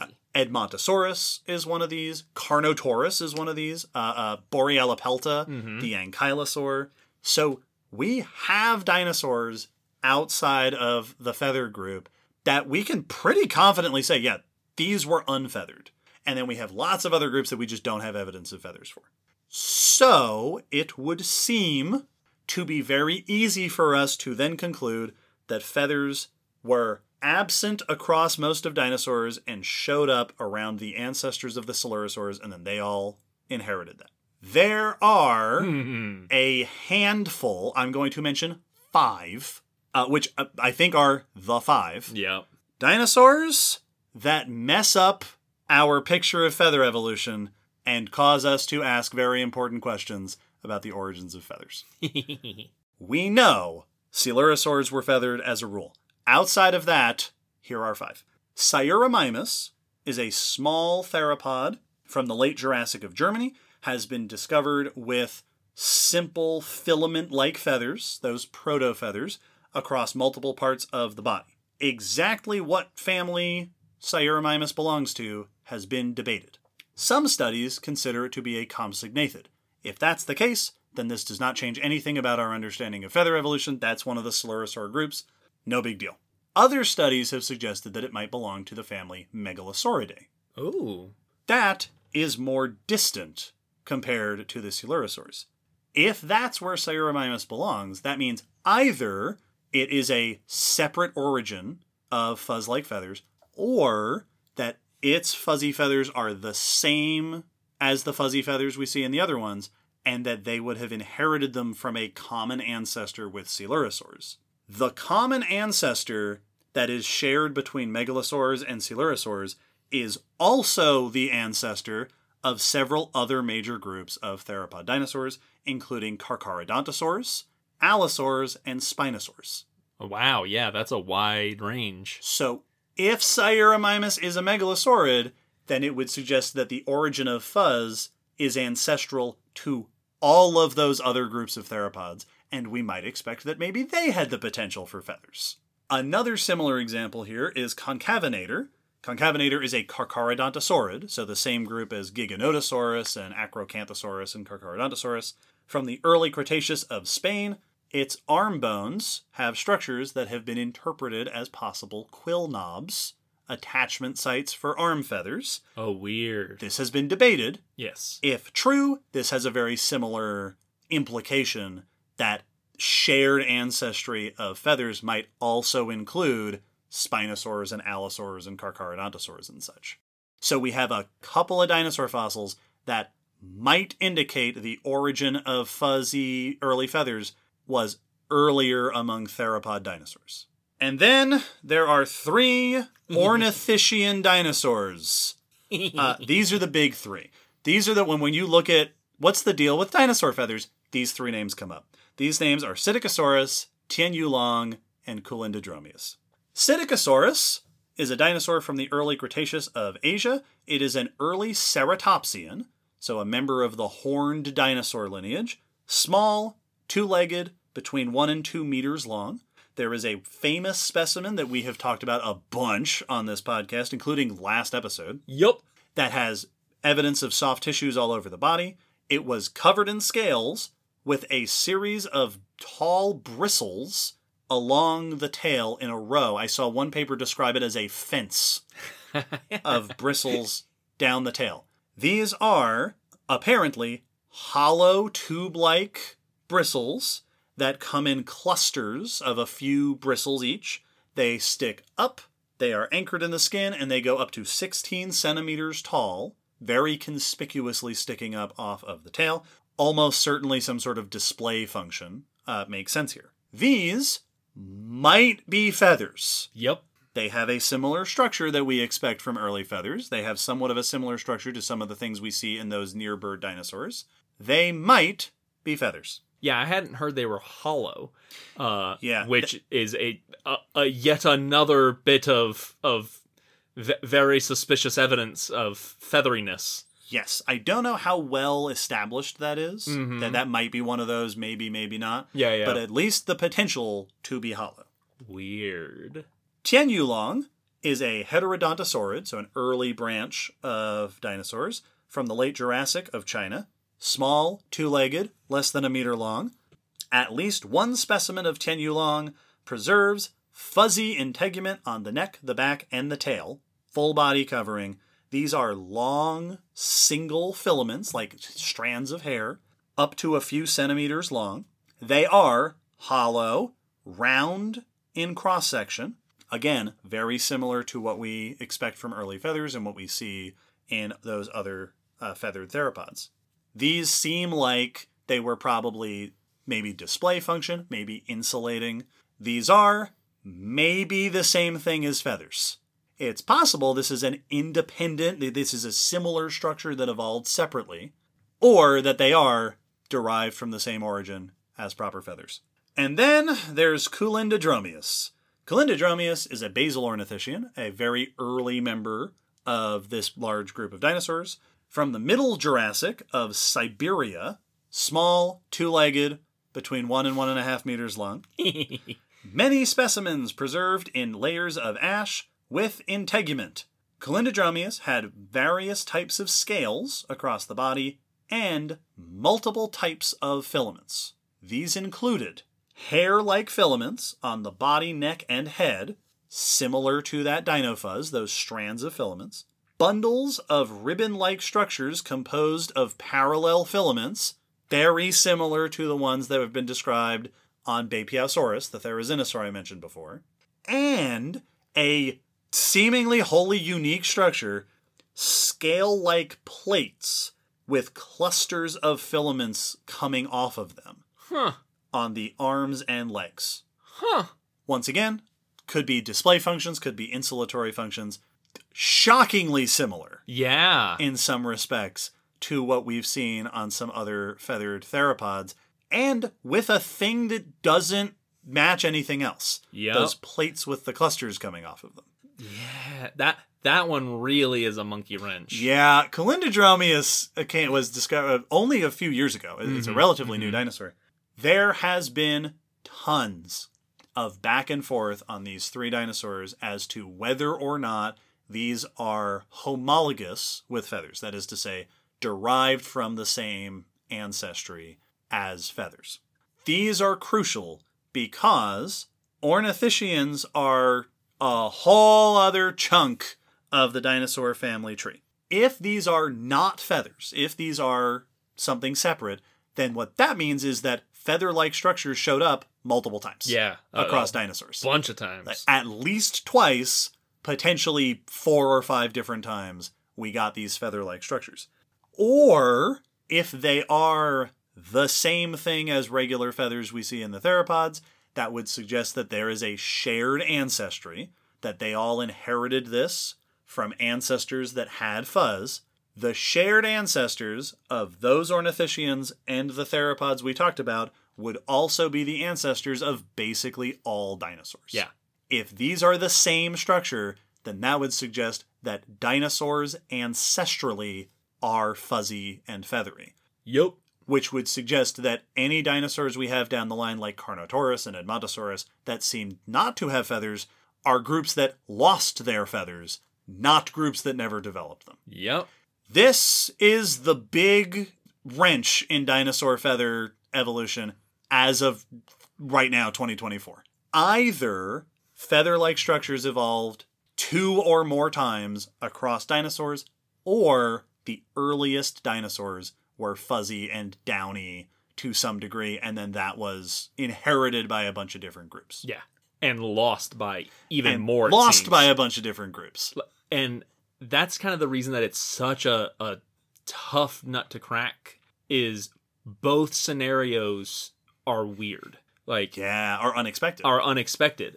If we got extremely similar structures evolving separately, potentially a handful of times, that's weird. That is very interesting. Not unreasonable. You know, we mentioned that teeth, hair, scales, feathers all are originating from the same kind of cells. Yes. And multiple groups of animals have evolved hair-like structures. Absolutely. Absolutely not unprecedented. So by no means is that impossible, but that would be a very unique and unusual example of convergent evolution. Yeah, and it would be very interesting to know that dinosaurs had done that. Like that would be an extreme event of convergence. But then on the flip side, if it's ancestral to most dinosaurs, and then it seems like a ton of the dinosaurs just didn't keep them. Yeah. Or that we just haven't found them yet. Maybe they had them and it just wasn't enough covering for us to find them regularly. And that's real. Like, I don't know, for example, that there are many sauropods in the Jehol biota. Yes, exactly. Where we get tons of these feathery dinosaurs. We don't have evidence for feathers on hadrosaurs or big tyrannosaurs, but we also don't tend to find those in the kinds of sediments where you might expect to get integument covering to give us that evidence very commonly. So it could be that it could also be that we're wrong about a bunch of groups losing feathers and that they had them and we haven't found those fossils yet. And once again, also wouldn't be unreasonable though if it was ancestral but did not become ubiquitous to the group, but persisted in a line that led to the groups that it became. We have groups today that maintain things that are no longer common among mammals, but are common in a couple of groups. Yes. And so that can happen. So there is this open question now. We know this one corner of the dinosaur family tree over here in the Coelurosaurs, feathers. Yes. You had feather. If you didn't have feathers and you're in that group, you're kind of a weirdo. That's the feathery group. Outside of that, there's a whole lot of big questions. Yeah. Now, I am not a dinosaur paleontologist. I have not done any research on feather structures in the fossil record. If I were betting, my bet would be that the earliest dinosaurs had some kind of fuzz, or at least the potential for more diverse filamentous covering. Yeah. It seems to be a very reasonable hypothesis that early dinosaurs had some sort of fuzz. This is complicated yet further by the last group of animals that I'm going to talk about, pterosaurs. Who just always make evolutionary conversations so simple. Pterosaurs, who we have talked about extensively in the past, the flying reptiles of the Mesozoic that weren't birds, your pteranodons and your rhamphorhynchuses and your dimorphodons and stuff. Pterosaurs are not dinosaurs. They are a related group to dinosaurs. Together they form a group, or Nithodeira, I think, is the group with pterosaurs and dinosaurs together. Pterosaurs are known from many fossils to have been covered in what are called pycnofibers, which are hair-like filaments. These have been found on the head and bodies of several groups of pterosaurs. There has been debate in the past over exactly what these structures are, but these are generally accepted these days to be integument, a hair-like covering. Now, once again, there has been debate. It seems perfectly reasonable to suspect that pterosaurs, this other branch of Archosaur family tree, could have developed an independent hair-like structure. Many pycnofibers are simple monofilaments, right? One strand. However, there have been some very recent studies that have found peculiar aspects of pycnofibers. In a couple of pterosaurs, researchers have identified what appear to be tufts of filaments, and in some cases, what appears to even be branches coming off of the central filament. That's pretty feathery. It's a lot like feathers.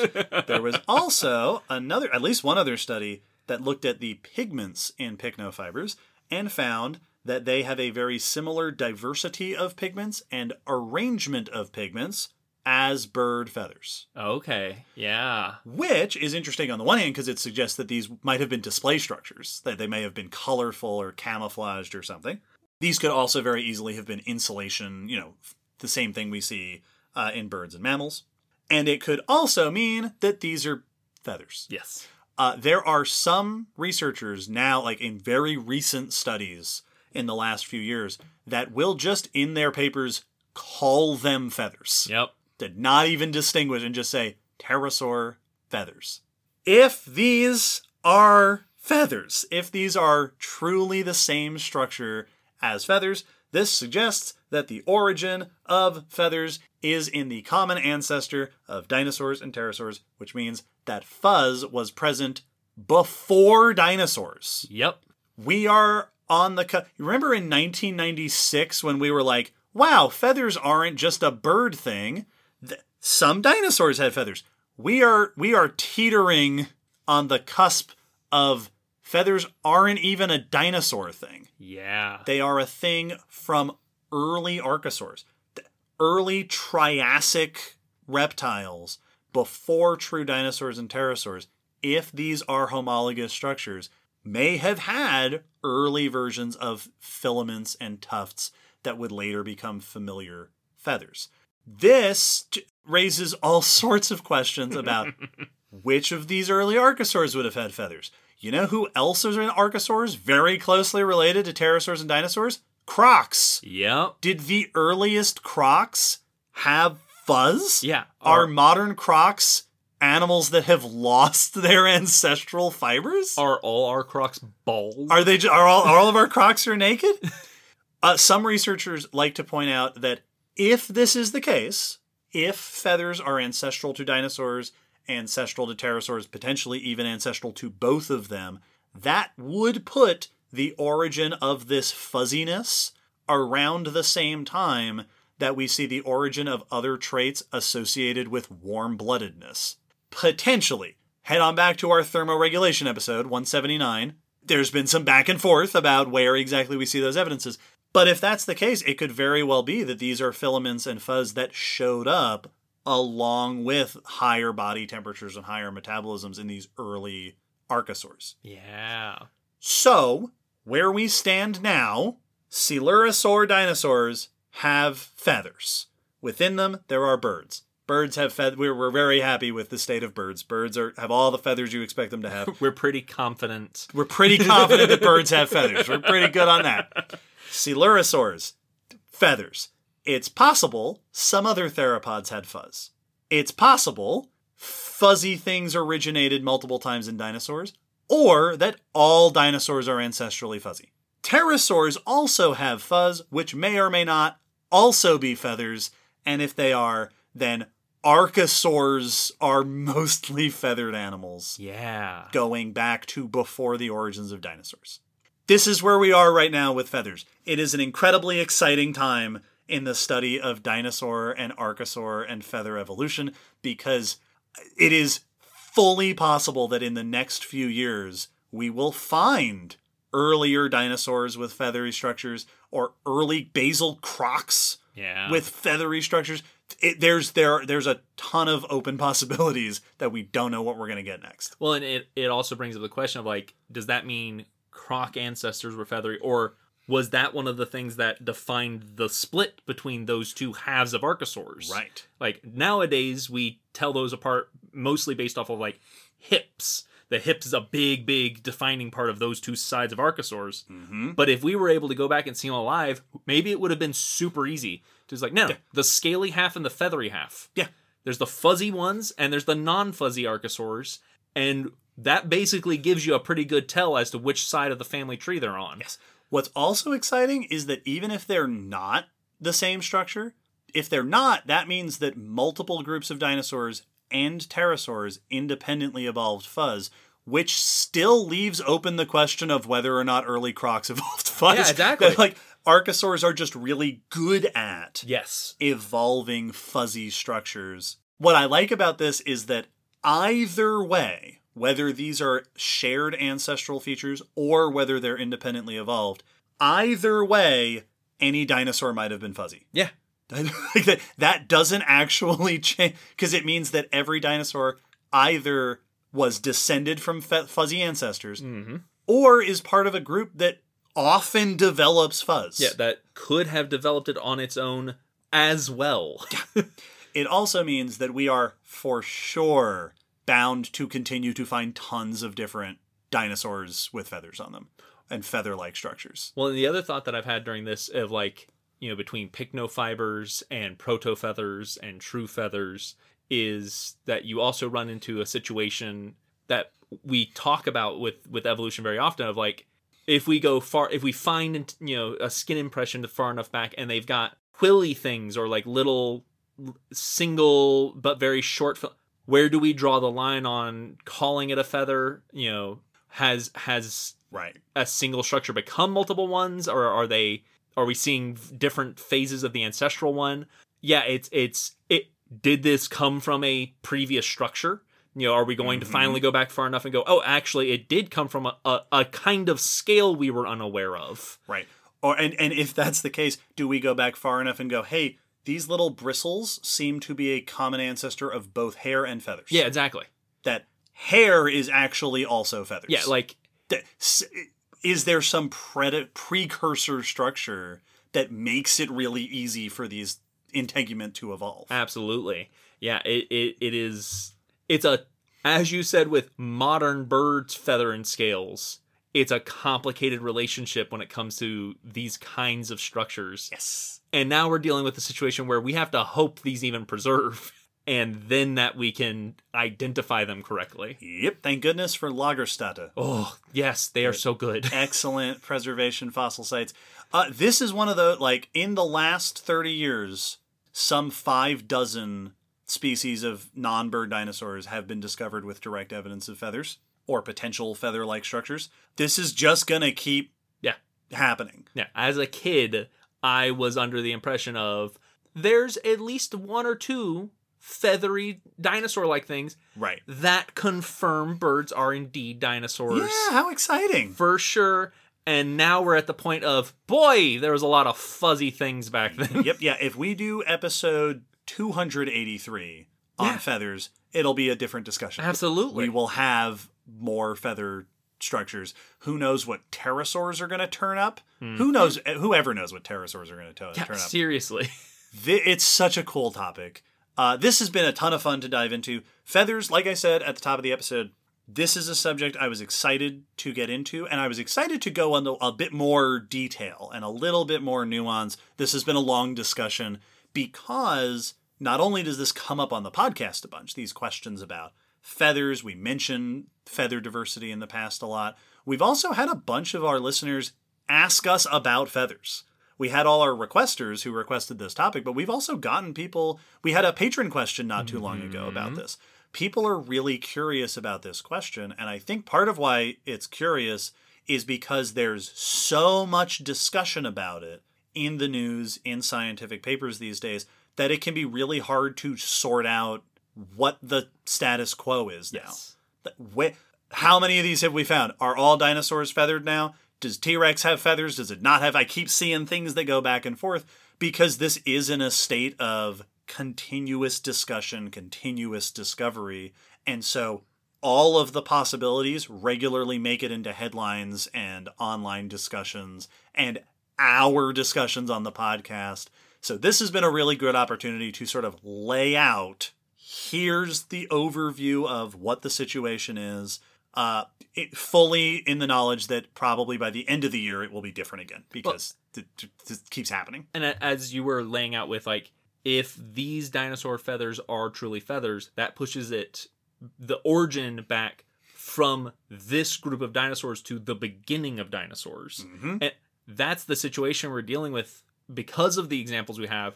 Any new specimen we find with feathers could potentially be shifting that by millions of years of evolution, not just a couple of branches on the dinosaur tree. Right. Of like, well, maybe it's this, not this group, but their neighbor.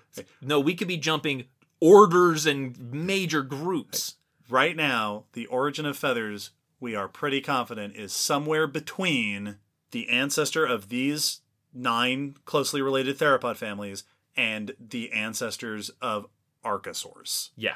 So, somewhere in there, Hopefully we'll narrow it down. All of this is to say, paleo artists, you have my permission to put as much or as little feathers as you want on any dinosaur that you see. Throw feathers on everything. Absolutely. Put fuzz on stuff. Agreed. This has been a ton of fun. For sure, we will talk more about feathers in the future. There will probably be news about feathers before the year is out. But let's stop. Yeah. Let's talk about other stuff. Before we wrap up the episode completely, there is one more thing for us to do, and that is our patron question. One of the benefits that patrons can get by being members of our Patreon is the opportunity to submit questions that we will answer here on the podcast. Will, what is our patron question today?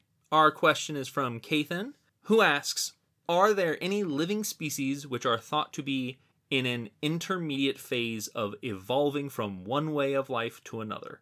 For example, could mudskippers be on their way to being fully terrestrial millions of years from now?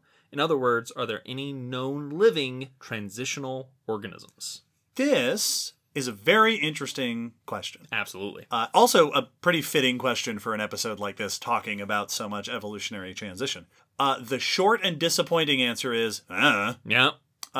The concept of a transitional organism is one of these very odd and sometimes misleading concepts because it implies a direction. Yes. That you started at point A and end at point B, and a transition is in between. And because evolution doesn't have goals, right? The evolution is it's reactive, it's not proactive. It means that we can only really know point A and point B in hindsight. Exactly. We look at the fossil record and we go, okay, this is where they started and this is where they happened to end up. Here are some fossils that have intermediate stages between what it was and what it ended up being. So when we look at modern organisms, it's interesting because mudskippers absolutely could, thousands, millions of years from now, give rise to more terrestrial descendants. Yes.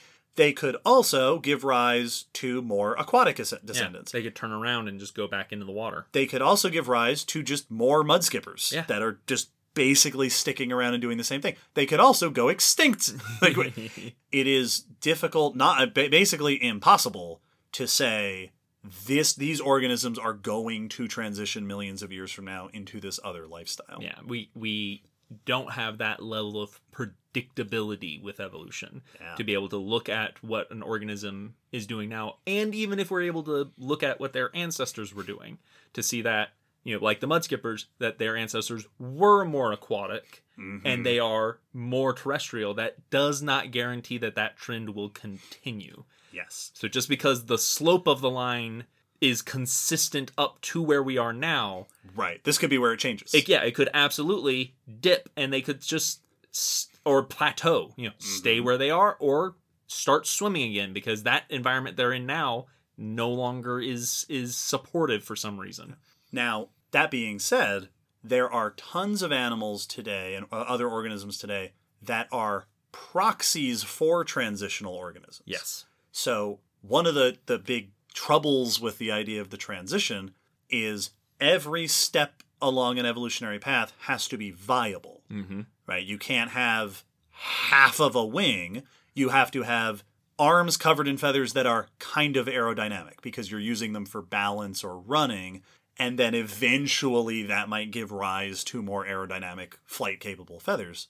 So when we are curious about how did fish give rise to land-dwelling tetrapods, animals like mudskippers are very helpful for us because whatever direction they're headed, right now they occupy the same niche that the intermediate phases of early tetrapods once probably occupied. So they're having to solve the same problems and overcome the same barriers that our ancestors would have. Yes. So we don't know if mudskippers are heading in the direction of being more terrestrial, but we do know that they are semi-terrestrial, and therefore we can say, well, at some point our tetrapod ancestors were semi-terrestrial. Here's a group of animals that might give us some insights into what they looked like. Yes. They're an analog for those ancient transitions. The same way that when we're looking at the origins of bird-like feathers, we will look at flightless birds today or baby birds. Flightless birds aren't necessarily going to then become flighted birds, and we have to keep that in mind. They are descended from flighted birds, not the other way around, but they might be a good comparison. Baby birds are a great example because baby birds are actually literally transitional because we do know where they're going. They are going to become birds, but that's not an evolutionary process.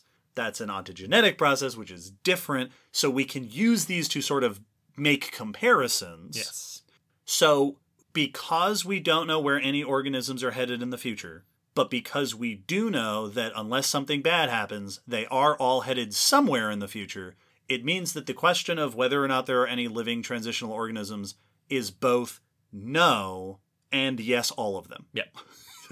Technically, everything is in some sort of transition to something potentially in the future. And like for the example Kathan gave, like from one way of life to another, like two distinct phases of being, for sure there are organisms on our planet that are in transition to that.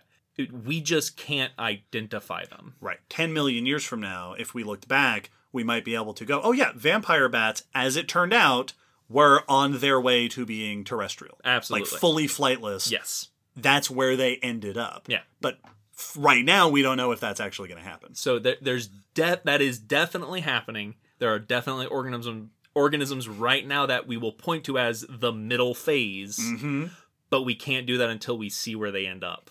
Yes. Which makes it a weird thing of, yes, but who knows which ones. Yes. I guess there is a point to be made that we have seen minor transitions with organisms changing some of their habits or some of their behaviors on a sort of smaller scale that we have observed over generations. Yeah. We've talked about some of those in the news. And there's definitely groups that, like, if you had to bet, like mudskippers, like vampire bats, where we can already see that there's been a trend of transition from one habitat or lifestyle to potentially at least closer to another.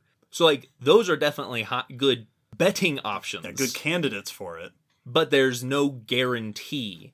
They're more likely than being like, so how long is it going to take the whales to come back to land? Right. That's a long shot. Right. You can bet on that if you want, and who knows? Evolution's crazy. Listen, the odds are great if you win. Yes. But there are definitely groups that are more or less likely to end up being those transitional members, but we can't guarantee on any of them. Yes.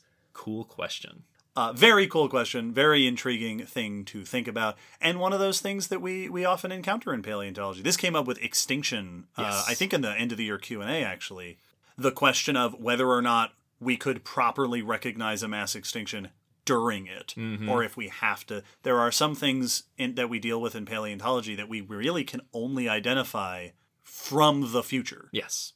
Very interesting to think about.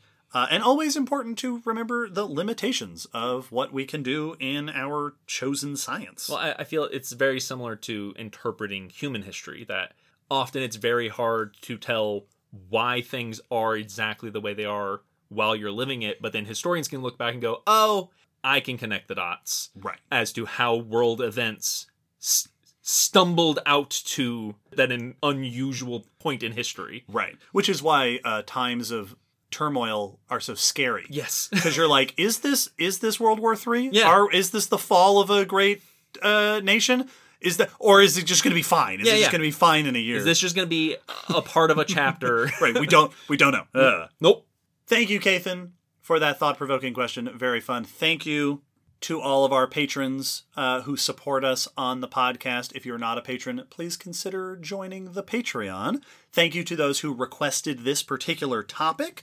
Be sure to check out the blog post after this episode. Hop down to the episode description where there will be a link to our website. The blog post will have additional links for information, images of some of the things we've been talking about. Also, I'll see if maybe I can get some video links to go in there for things like the stridulating birds.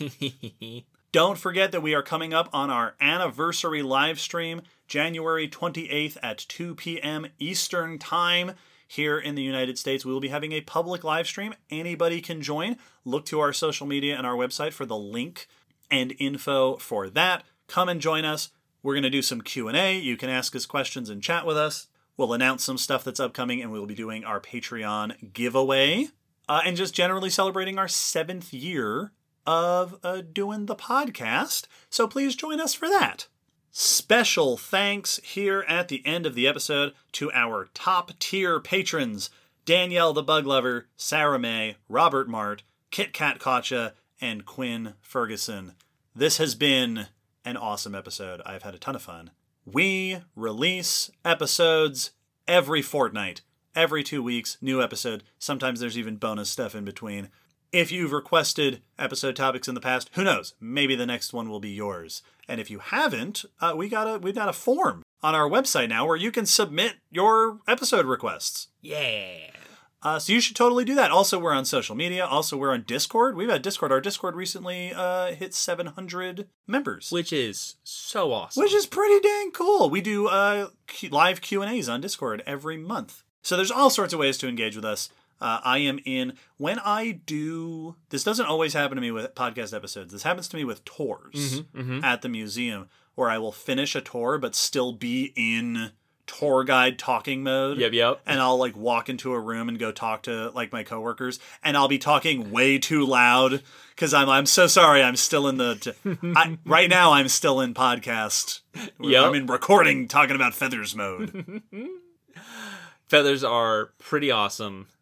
Yeah, no. That I learned more than I thought I was going to learn Same. during this episode, which is always a delight. Thought I knew feathers. Yeah. Dear listeners, tell us what you learned in this episode that blew. I love learning. I like getting to blow Will's mind with information that I bring up in an episode.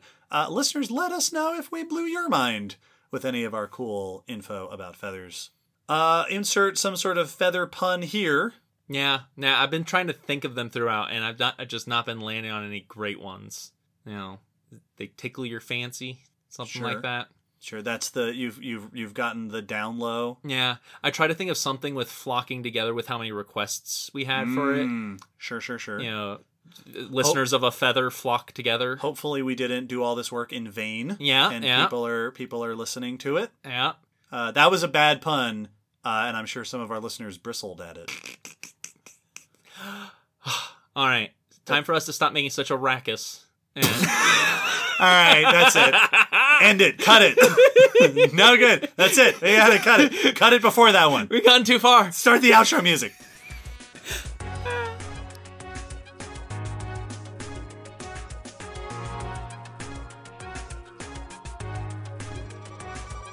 Thanks for listening to the Common Descent Podcast. You can follow us on Facebook, Twitter, YouTube, and check our WordPress blog for pictures and links after each episode. Huge thanks to our patrons whose support helps keep this podcast running and who get access to bonus goodies on Patreon. The song you're hearing is called On the Origin of Species by Protodome, which we found at ocremix.org. Thanks again for listening. We hope you'll join us next time.